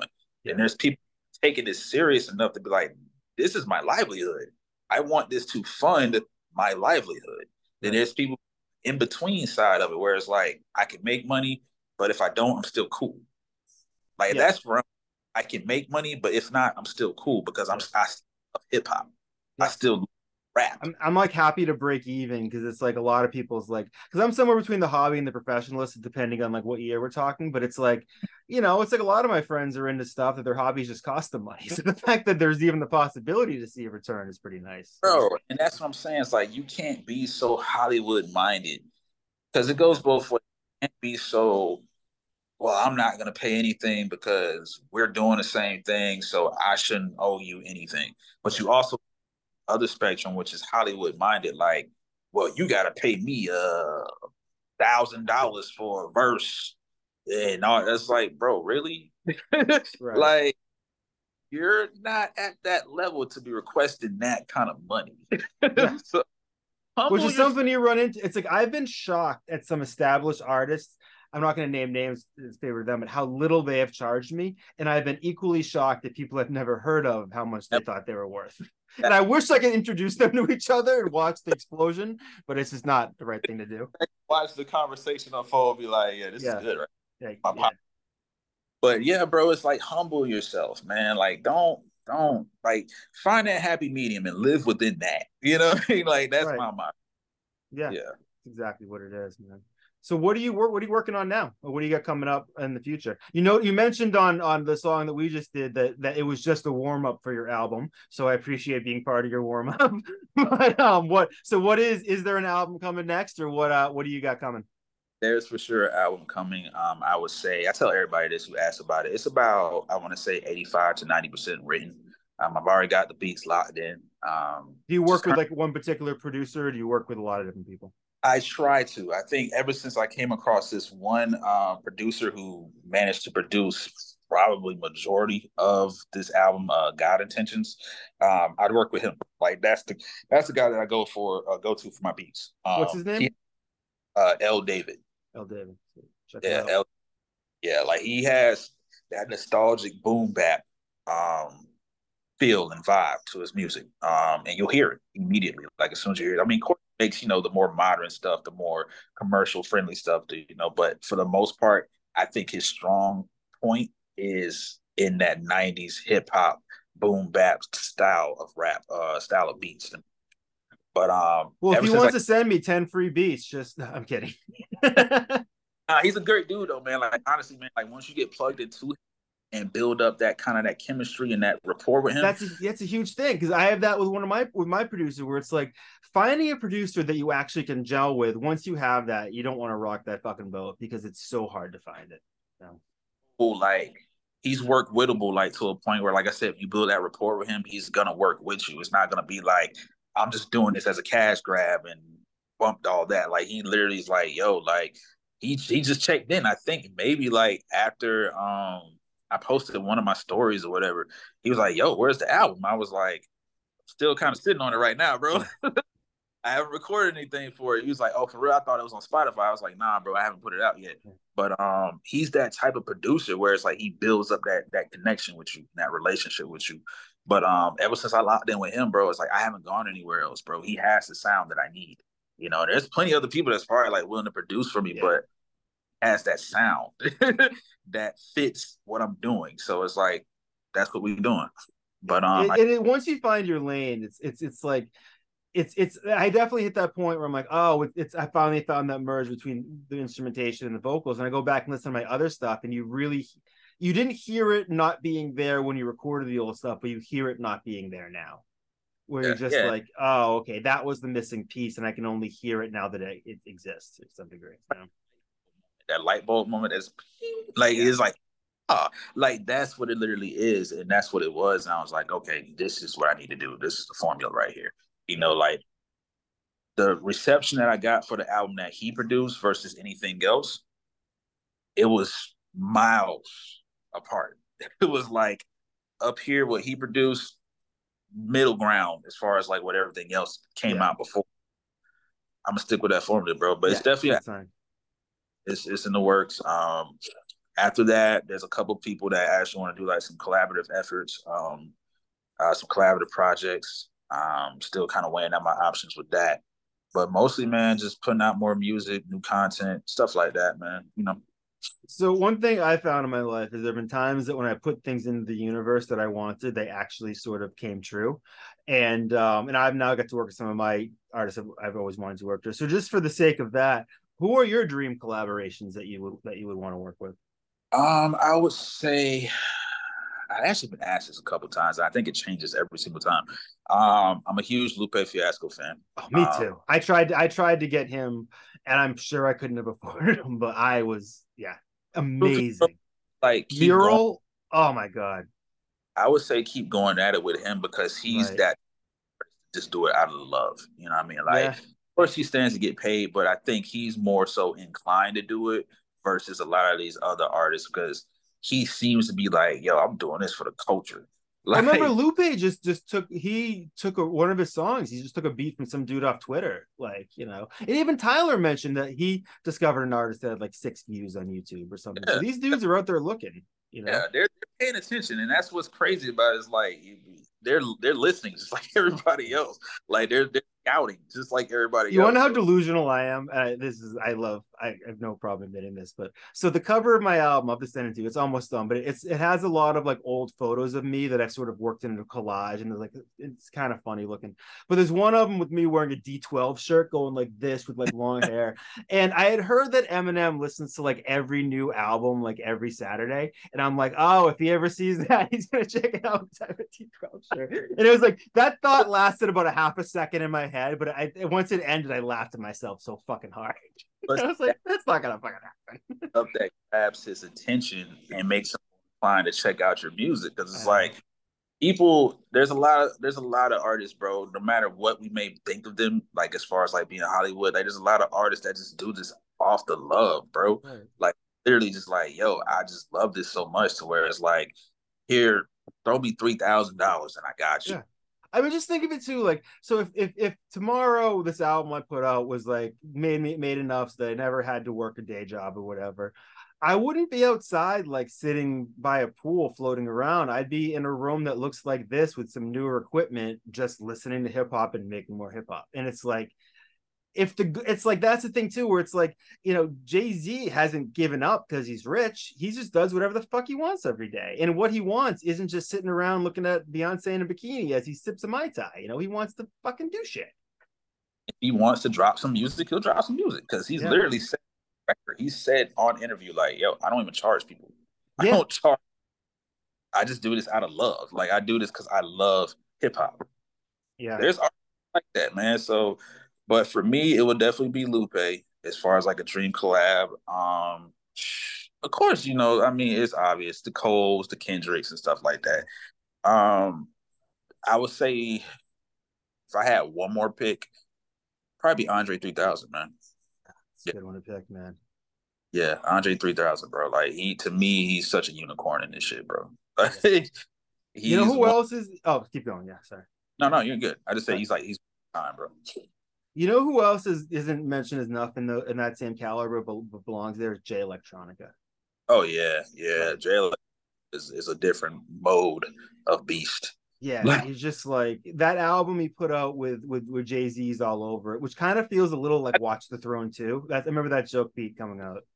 Been more Jay Electronica and not Jay Z because I felt like it was a You're Jay right. Z with Jay Electronica. It Yeah. didn't get show what he could do, I mean, I was but just happy it existed at all after all that wait, but I agree. Yeah.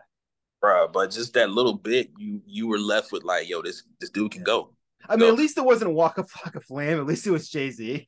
Like, This is true. So, it isn't like, oh, it's Jay Electronica, but it's the bassist from Mudhoney is on like 9 of the songs. You're like, oh, okay. I guess that happened for a reason. and Jay Z didn't do him like Kendrick. He didn't control verse him. So you know what I mean? Yeah, yeah, I Like, know. it wasn't like I'm just gonna straight annihilate you on all Yeah, these that were on. Like he didn't do it like that. So it was even. It was cool. yeah, yeah, yeah.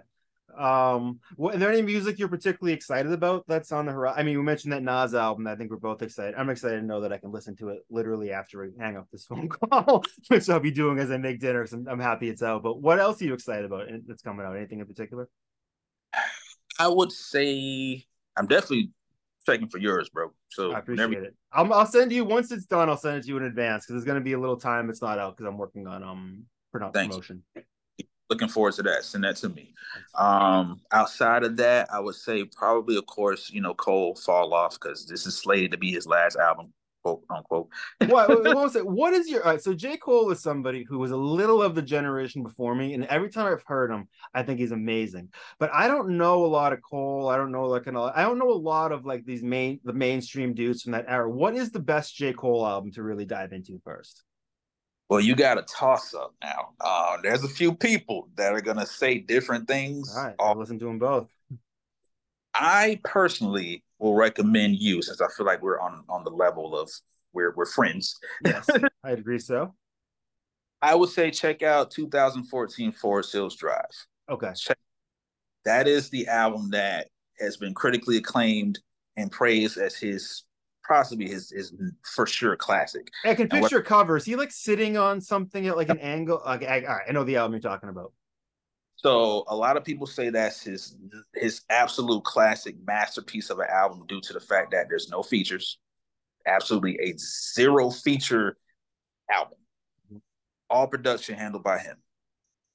In addition to that as well too, it went on to be, of course, award nominated, all the good stuff like that.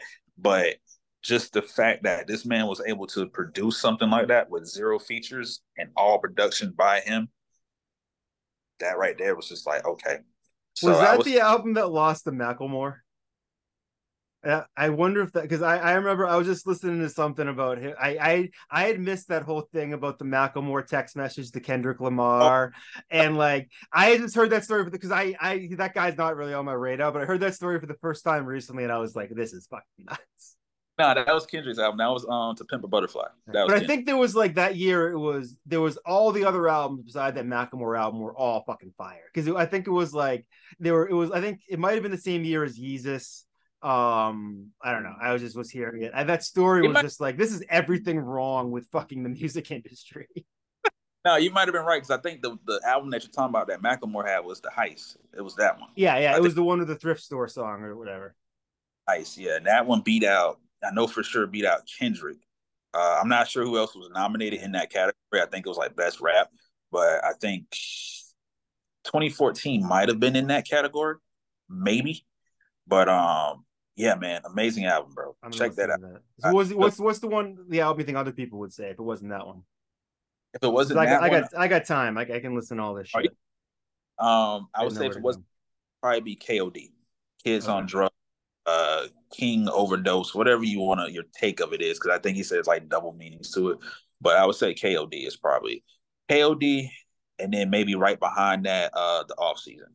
Okay. Those are that probably people recommend you to. Yeah, I got an album to recommend for you if you haven't heard it. You ever heard Elmatic by Elza? I've heard of Elza and I've heard his music, but I have not heard that. So Elmatic is he has this band called Will Sessions, and they basically they recreated Illmatic, but as a band.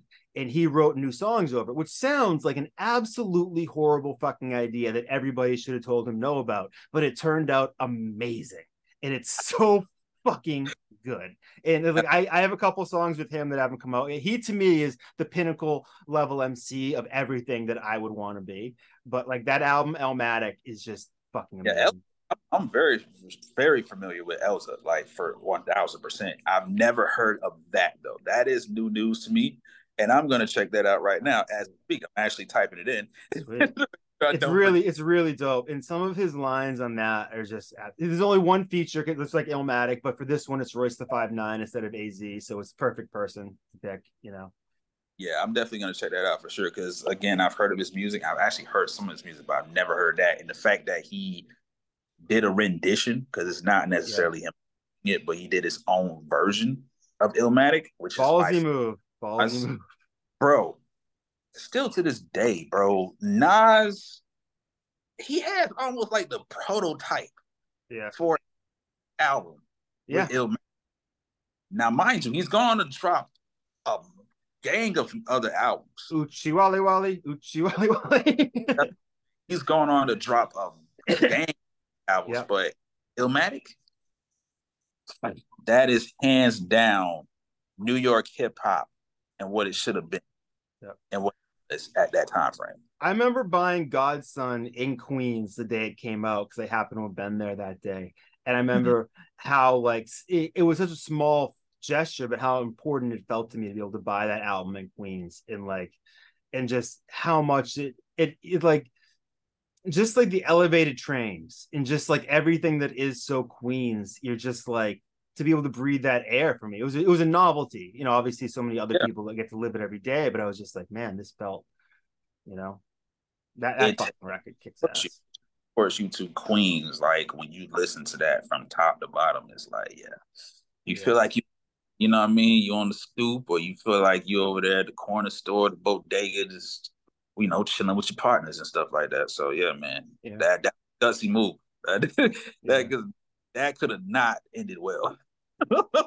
Hey, what are you gonna do, you know?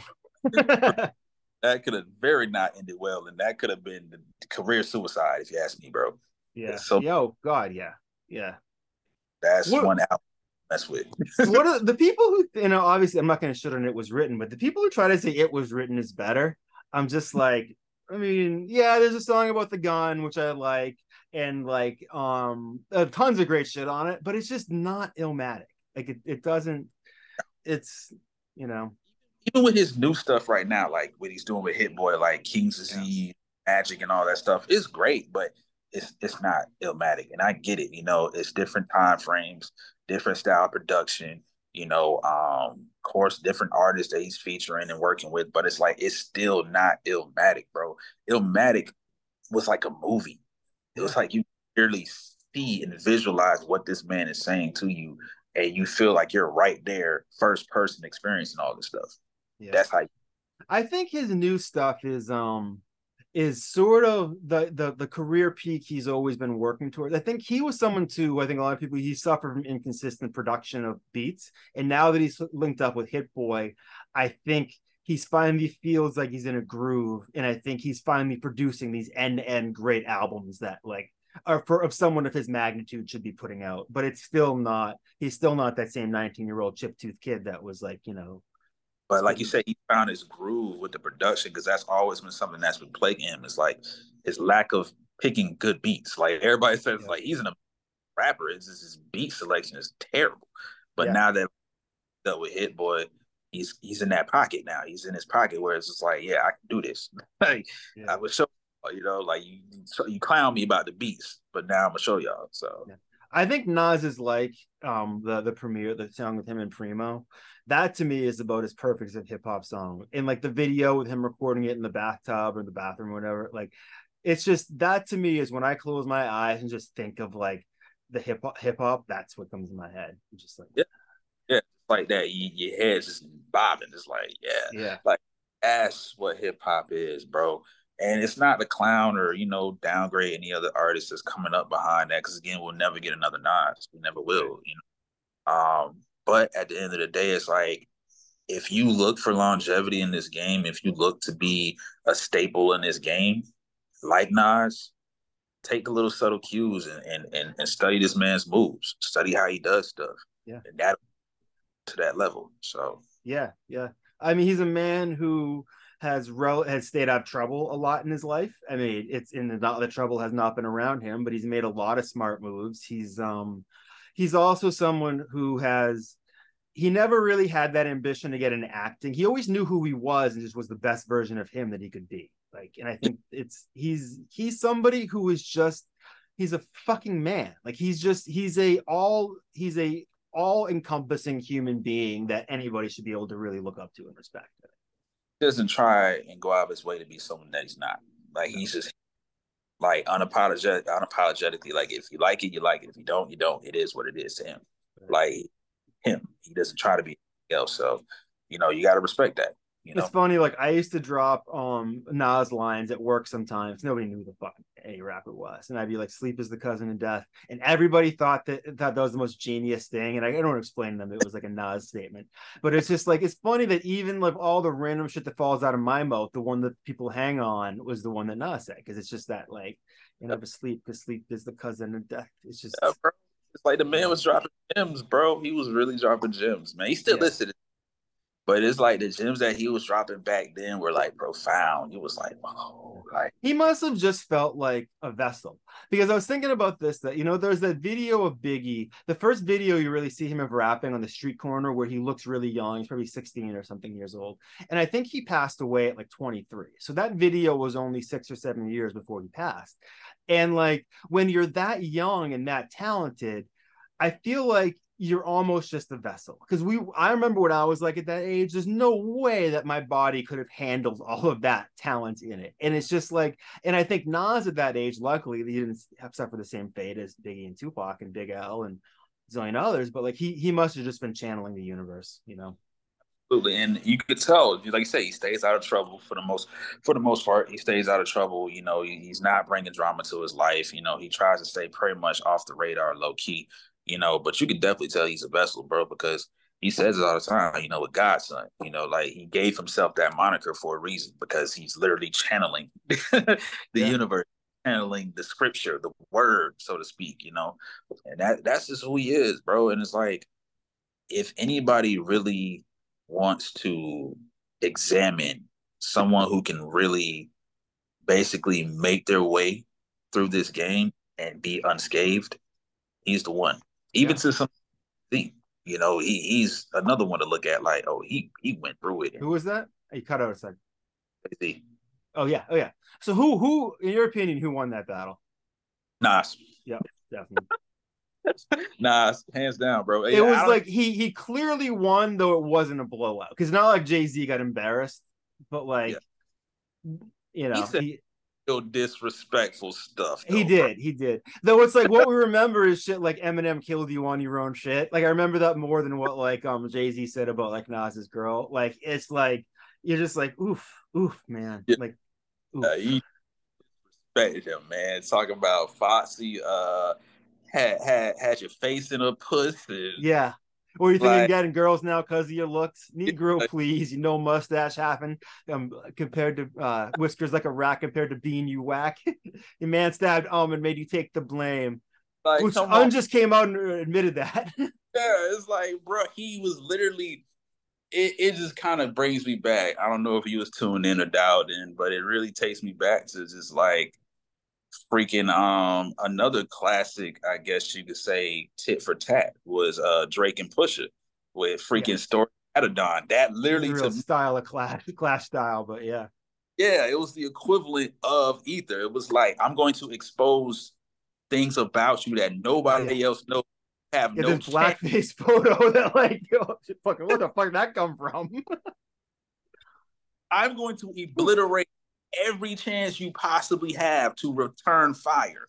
Yeah, There's no to shoot back. It's done. That's literally what that was, bro. To me, that's yeah, what ether. There yeah, was no clapback. It was like, this is the one headshot and we done. yep, You know? Yeah. yeah. It's, but hey, it's Some you lose some. all is well that ends well, but it's like that's why when I saw people like 50 Cent like throwing shots at like Nas and like Jadakiss, I'm like, now what is this about? Like what Real. well, how do What we is think this is gonna end? it? We know it's not going anywhere. We don't No. get it wrong. 50 is the king of petty. He is Yeah. the king. Oh yeah, and it's 50 somebody who I remember when he first came out, I was like, yeah, this guy's mostly fluff. But as time has gone on, I've like, nah, he's got some real fucking like Heat, that song off of the first album, or it's just yeah. Yeah, and he stayed taking shots at Ja Rule. He's like every chance his I man. know. It was never like, I'm gonna just chill on Ja Rule, man. F him. This Yeah, dude, every single shot, every chance he got, I was like, damn, 50. Like, this is the epitome of kicking a man while he's I know. I know. And it's like in Ja Rule, I was watching the Matt Hoffa podcast the other day, and the Ja Rule was there, and there he is answering questions about 50 Cent. Like it's like because when there's a camera in front of 50 Cent, not every question is about Ja Rule, but when there's a camera in front of Ja Rule, at least half the questions about 50 Cent. Well, now it's the Fire Festival and 50 Cent. yeah, it's not So Fire Fest. If it's not 50 Cent, it's Fire Fest, or it's probably yeah. both. And Uh, then it's somebody asking if he still has Ashanti's phone number or something. it's nothing about his music. No, Yeah. It's like did like there's no one being like, yo, put it on me, to walk me through that. And I don't even like, I love Ja Rule when that shit came out. I mean, it's like, and I'm sure he put it on now, I probably still enjoy some of it, but like he got clowned in a way that he didn't really come back from that.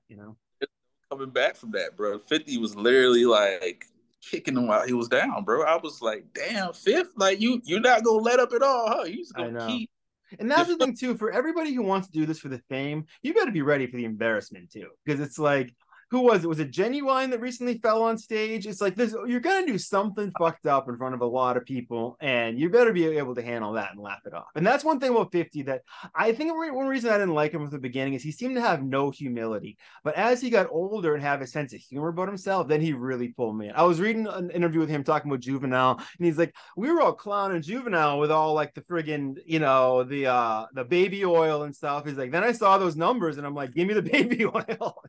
Yeah, like yo, like we thought it was a game until you started doing them numbers. He's like, Yeah.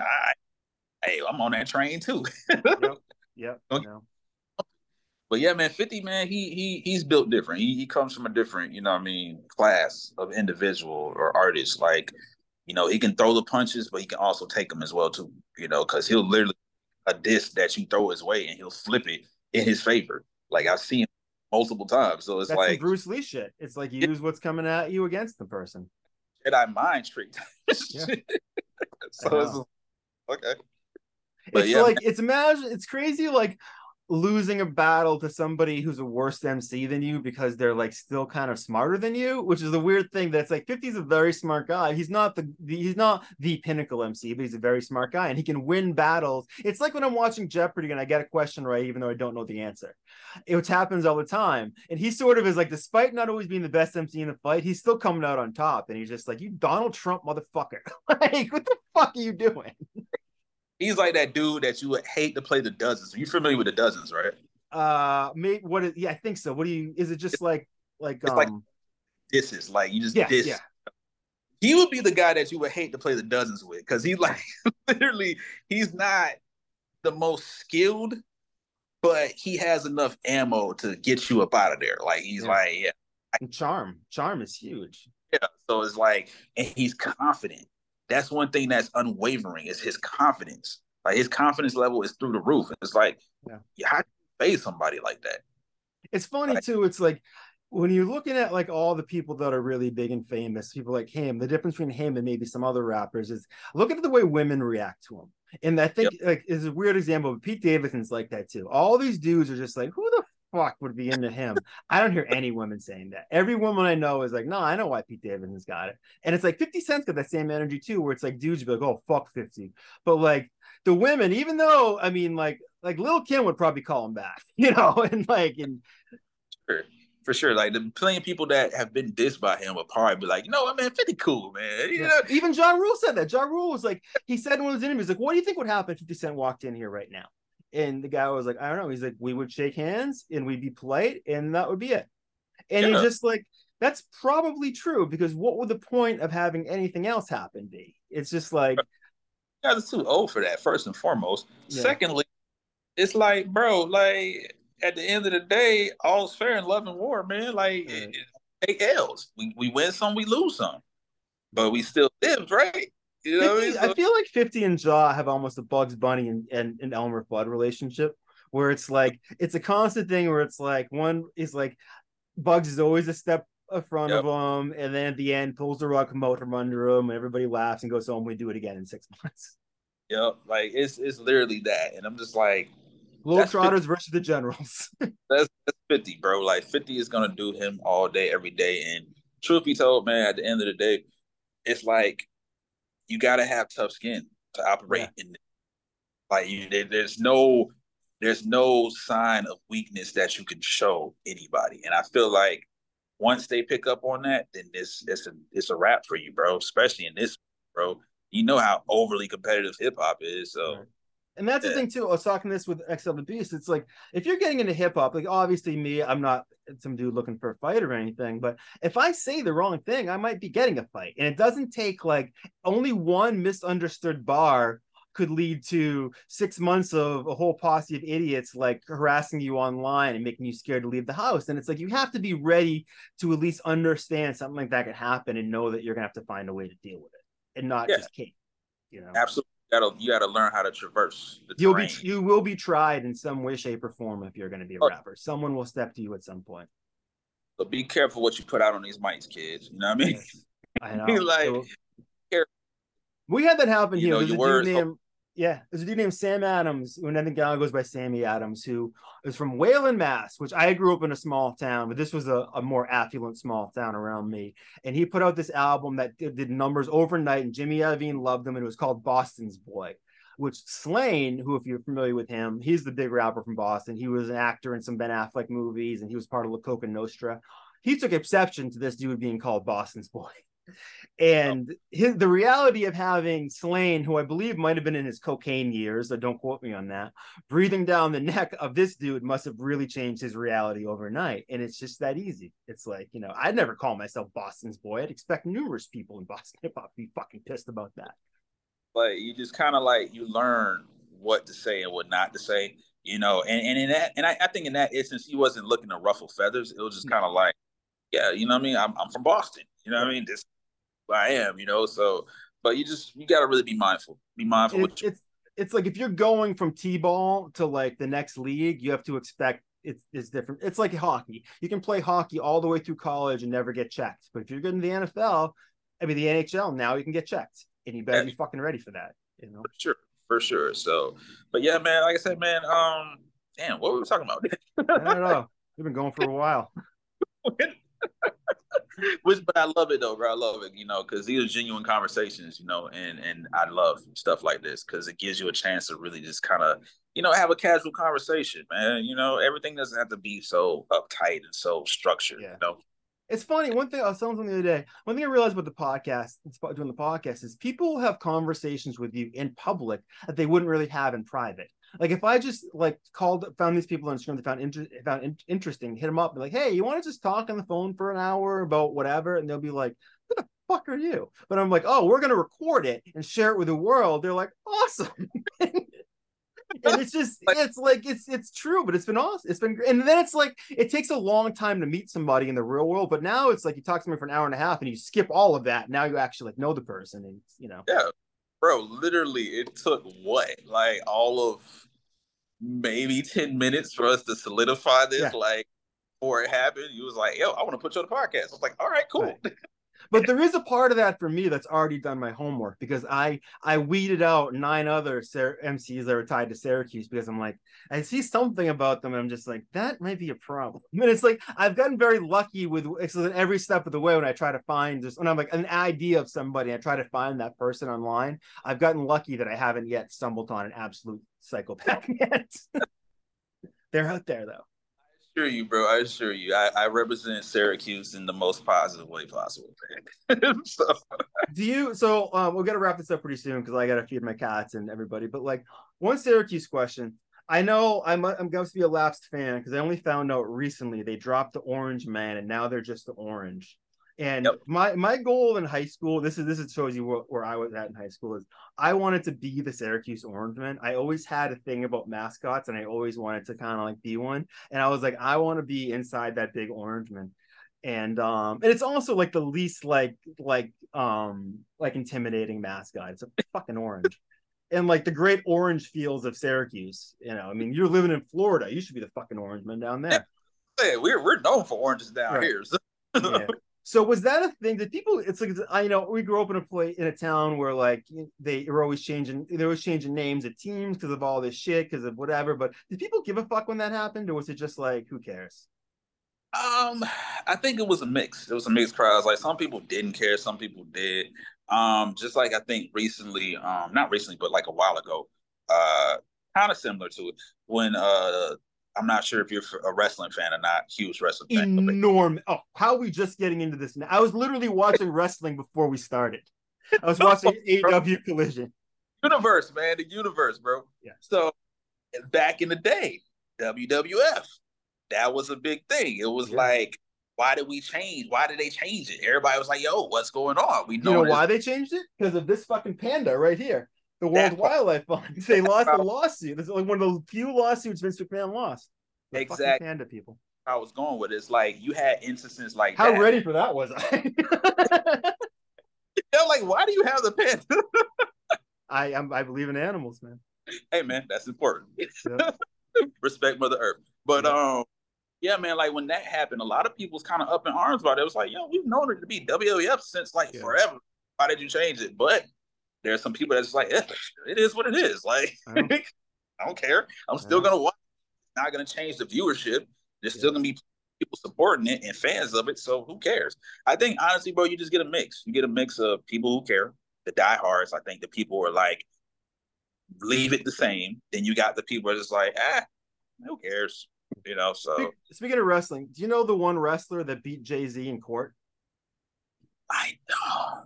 Diamond Dallas Page. He beat Jay-Z in court over the right to do this, or he at least got paid for it.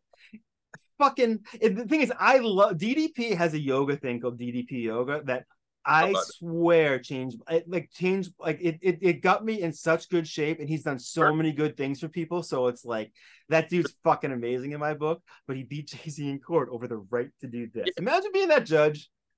Yeah, and I didn't think about it. So after you said, I was like, wait, what rapper and what rap? Diamond Dallas Page, bro. He's always up the diamond and with the bang and all that stuff. So wait, so the thing really works?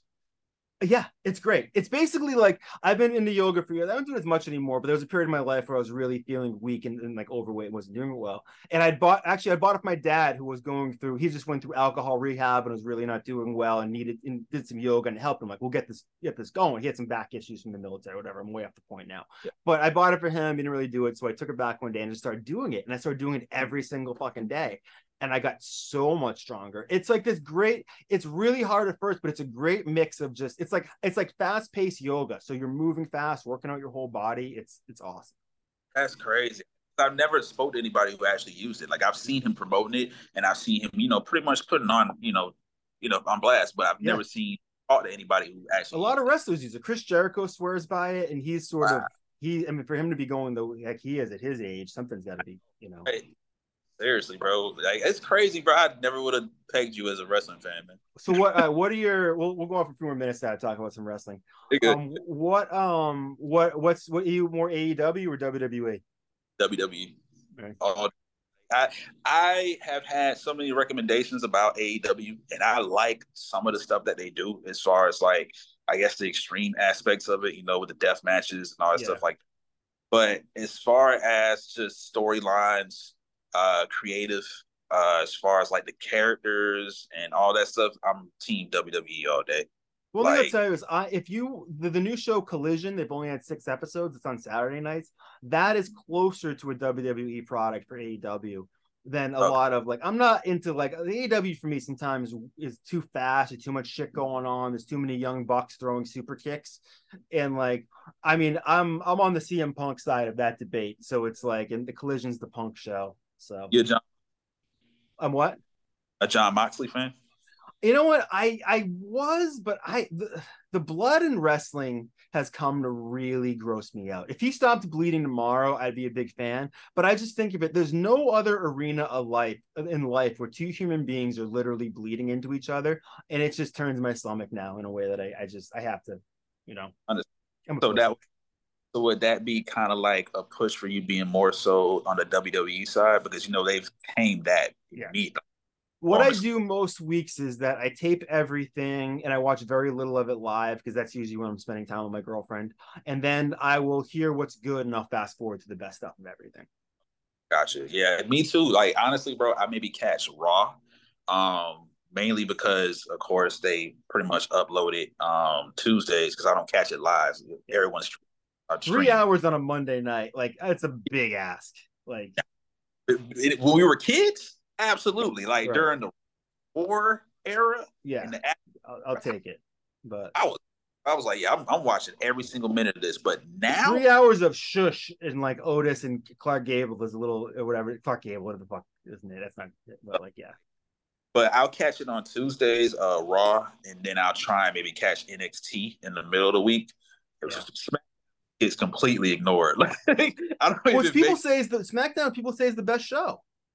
They do, and it's probably mainly due to Roman Reigns. But I'm like, I don't know. Like I don't move to watch it. Like I'll move to watch Raw just so I can kind of keep in the loop of what's going Yeah. on, like pay-per-views, and I'll watch like NXT because it's a completely different entity by itself. Yeah. But when it comes to SmackDown, I'm kind of like, if I catch it, cool. If I don't, nah, And plus, on the weekends we're constantly moving, me and my wife, so we really have little time to sit down and watch anything. So Yeah. And if you miss something, it's not like you really want to go back and catch it. There's something new coming in 2 days anyway.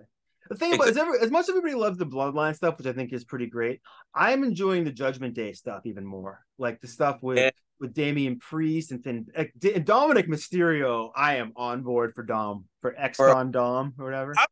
I see, bro. I did not expect him to win that. I did not expect him to win the Me title. neither. I haven't watched that match because I didn't even. I was like, is it going to be worth watching it? But now I got to go back and watch it. Bro, I haven't watched it either. How I found out about it was, of course, I get the alerts, social Yeah, media. I I'm on think PW Insider every day. I got the WWE app, like the Yeah. little app that they used to have, but they pretty much give you like all the other stuff. So I just go there or sometime, periodically and just check like the superstars, like the champions and stuff. And I saw him with the title. I was like, so they really gave him the title? Yeah.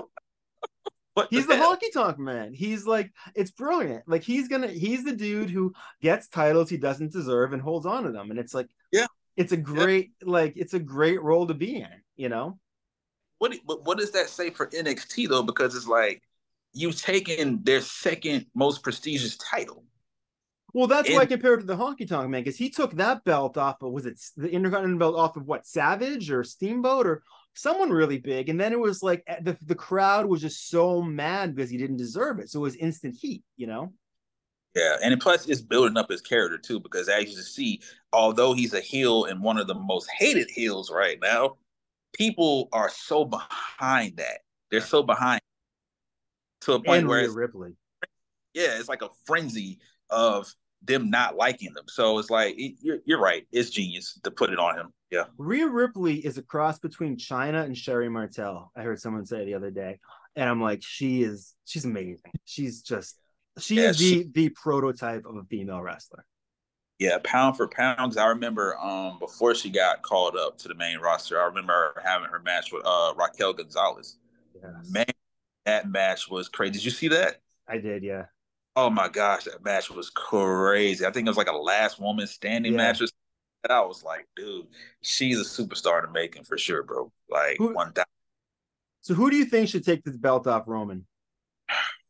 Oh, that's a good debate. And do you think it should have been? Now, I'm a person. I'll give you time to think about this while I give my commentary on this. I'm somebody. The one of the reasons I haven't really got behind the storyline as much as others. I don't buy Sami Zayn at all. I don't buy the bloodline should have been stupid enough to let him in. B, his story doesn't make enough sense of being like, okay, he was in on all their bad stuff. He was fine with them beating the shit out of Kevin Steen the first 10 times, but the ninth time, it's like 10th time. I just, I don't, But I he's just not don't over. buy him as a top guy. I would say with the Sami Zayn situation, I kind of agree with you in the sense that they probably shouldn't have let him in. Because the truth be told, bro, like I guess the kind of build around the Kevin Owens dynamic of his relationship and connection to Sami, and then Sami being directly tied to the bloodline. Of course, Kevin Owens having his issues with Roman Reigns and Jey Uso around the pandemic era. Yeah. It kind of made sense in that Yeah. sense. But as far as believability, I'm kind of with you with it's like there's no way that they would have let this dude into the bloodline, bro. Yeah. Of all people, they Yeah. grabbed him. I Of know. all the others they could have grabbed. I know. It's like that dude, to me, it's like he's a tag team champion, really. That's all and even like when I see him cut interviews now, I'm like, he's one of those few guys that I'm glad the crowd does give him a genuine reaction, but I don't feel it. Like I enjoy the matches when I see it, but I don't get as emotionally involved in his stuff for some reason. Like I do with Judgment Day. Him as a heel wasn't that dynamic. Right. Like The before he joined the conspiracy theory stuff. I mean, I remember him as El Generico in Ring of Honor, and I was it loving that shit, but he was just a lucha, really. was like he wasn't that dynamic when he was in that role as the Intercontinental Champion. So it's like for him to go from that to Bloodlines is like, it's okay. Yeah. Truth be told, as far as like who should take the belt off of Roman, I'm trying to make it quick because I know you got to get. But I would say, shit, I would have, even though I know it wouldn't happen, I would have liked for it to be Brock Lesnar. I would have liked Yeah. Lesnar to take. To me, I feel like that would have made sense as far as like physicality goes, because truth be told, who else is dominating Roman Reigns besides Brock Right. Lesnar? And There's that's even nobody. with like Cody Rhodes. I'm like, I love Cody Rhodes, but I look at those two guys next to each other and they don't seem like they're on the same. They're They not don't on the same. seem like right. One looks like an IC guy and one looks like a real world champion, you know. It's not the same level. Now, popularity, maybe, Right. but as far as like actual working in the ring, they're not on the same level because even his move set's not that great. Right. Like Cody's move set is not that great. Like when you look at all the moves that he does, it's like, that's Yeah, the okay. fall down slap thing. I wish he'd stop doing that. You know, it's It's yeah. like, but I would say Brock Lesnar was my number one pick. But then when they gave Seth Rollins a shot, Yeah. I was like, bro, come on. But I would say currently who I would like for it to dethrone him right now. Damn, that's a good question. I would say probably, ooh, maybe if they ever get his booking right, Bray Wyatt. Yeah, who knows? I don't know where the hell he is. But yeah, he's a good person to come out of nowhere and do it. They ever get his booking right, I could see him being champion again for sure. I think it'll be Jey Uso. Jey Uso. I think the reason I think that either that or Solo maybe, but the reason I think it'll be because it's believable in the way that I said that I didn't really believe Cody Rhodes beating him, even though obviously it's all pre-scripted. It's Jey Uso's also not quite the same size as Roman because of their history. It's a believe you believe that he would win. It's easy to get caught up in that moment, and then Jey Uso, I believe, could be beaten. He's more believable to lose to someone like Cody or something. I don't think Jey Uso would have a long title reign, but I think he's a good competitor to turn into a different type of champion. Because I don't think the next champion is going to be 4 years going like Roman. I think they're going to move into treating the belt in a different way, and that might be a good way to do it. It's gonna probably be more than likely a babyface who's gonna get the belt. Right. So For probably a short period of time before a heel probably takes of it. You course, know? they had a heel hold it for so long, so they couldn't go from heel to heel. Like they Right. would have to give it to a babyface. But yeah, I could see that too, where maybe they are possibly setting up for Solo to kind of step in. Like, hey, you thought I wasn't a threat, but here I am. So that's a possibility as well too. So, but it's Because gonna be interesting. yeah, Who knows how gonna be. much more Roman has in the tank, too? Obviously, he's had a lot of health problems with leukemia over the years, and he works a very short schedule. And he's someone else who could have a Hollywood career should he want one, I'm Oh yeah. sure. I mean, he was in Hobbs and Shaw briefly, and I'm sure that, he's such a, good Oh, looking motherfucker and so good on the mic. he's got the rock. Yeah, he's got that rock blood. Yeah, he's got the rock pathway. Like I see him going into Hollywood. I see him being a huge megastar in that. So, but real quick, one more question. Yep. You favorite WWE superstar currently right now? Fuck. Man, it's hard for me not to say Dominic Mysterio as much as I hate to say that, but he's the guy that when he's on the screen, I know I'm going to see something great. But I will also say, I mean, maybe Finn Balor. It's got to be Judgment Day related. Okay, How about you? okay, respect that.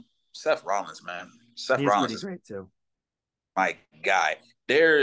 He's just a well-rounded superstar, bro. Like to me personally, his in-ring presence is amazing. His connection with the fans, as you can see, heel or babyface.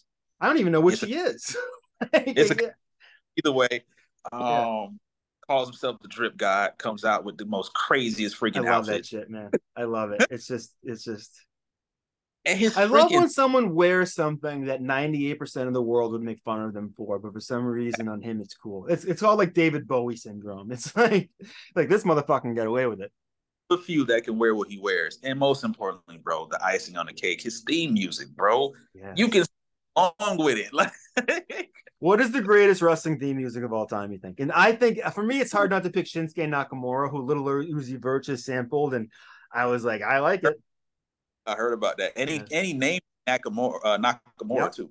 So He named. he I don't know a lot of his stuff, but that just put him on my radar for sure. Not that that's like the end all be all for him is to be on my fucking radar, but Damn, man, who has that one the I love. I also love I love Shawn Michaels how he sings his own music. That's pretty fucking yeah, wonderful. He was definitely must have been on pills at that point. that was amazing too. I can't think of just one off the top of my head that I would give it like the crown, You know what but I there's love so many. is somebody's gonna get their ass kicked. Somebody's gonna get the wig split. Mark Henry's music, I fucking love that. I forgot about that. Yeah. I Mark would Henry's say amazing because he's one of those guys who shows you just got to fucking stick with it. He was terrible for 10 years and he ended his career as a fucking champ. Like when he came out and did the fake retirement on John Cena, where he looks like he's going to retire, then he slams him. He's like, I got tons left in the tank or something like that. I was like, yes, give me this. came out as a WWE Hall of Famer, and so that's a huge thing, man. Huge accolade again. In terms of theme music, bro, I would say if I'm talking about current, because I gotta break it up like this. I'm talking about current, either Seth Rollins, Roman Reigns. If I'm talking about back in the day, just overall, because it's changed so many times, but it's always been amazing with the exception of this one era. Undertaker. Like Yes. the The one kid era of the American Badass is when it was the Kid Rock. Kid Rock one was cool. I Yeah. like that. The rolling. I like Yeah. that. Oh, that was Limp Bizkit.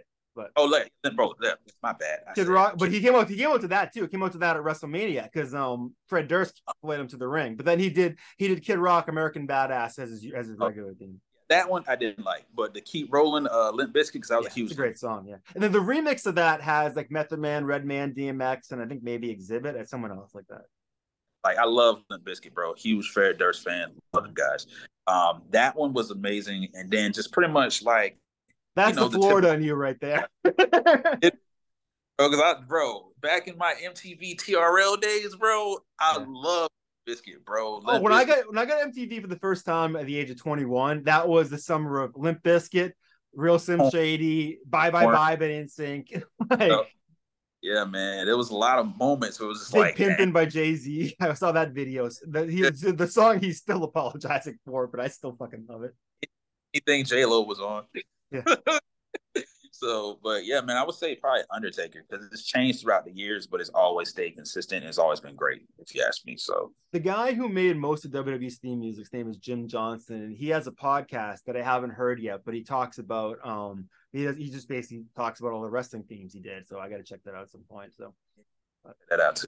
And like I grew up on wrestling, bro. We could talk about it all day, all night. To be Yeah, we should definitely come back and do another episode because we've been going about 2 hours now, and I gotta get back to regularly scheduled programming. But this has been a fucking pleasure, man. I'm so glad you're not an asshole. It's always good when I find random people and work with them and they're not dickheads. Absolutely, man. I appreciate that. I try my best not to be. All right, man. I appreciate that too. All right, man. Well, it's been a pleasure. I'll send you a copy of this before it goes live. We'll talk soon. Okay, absolutely, bro. Take All right, care, man. man. Thank you. Peace. Bye.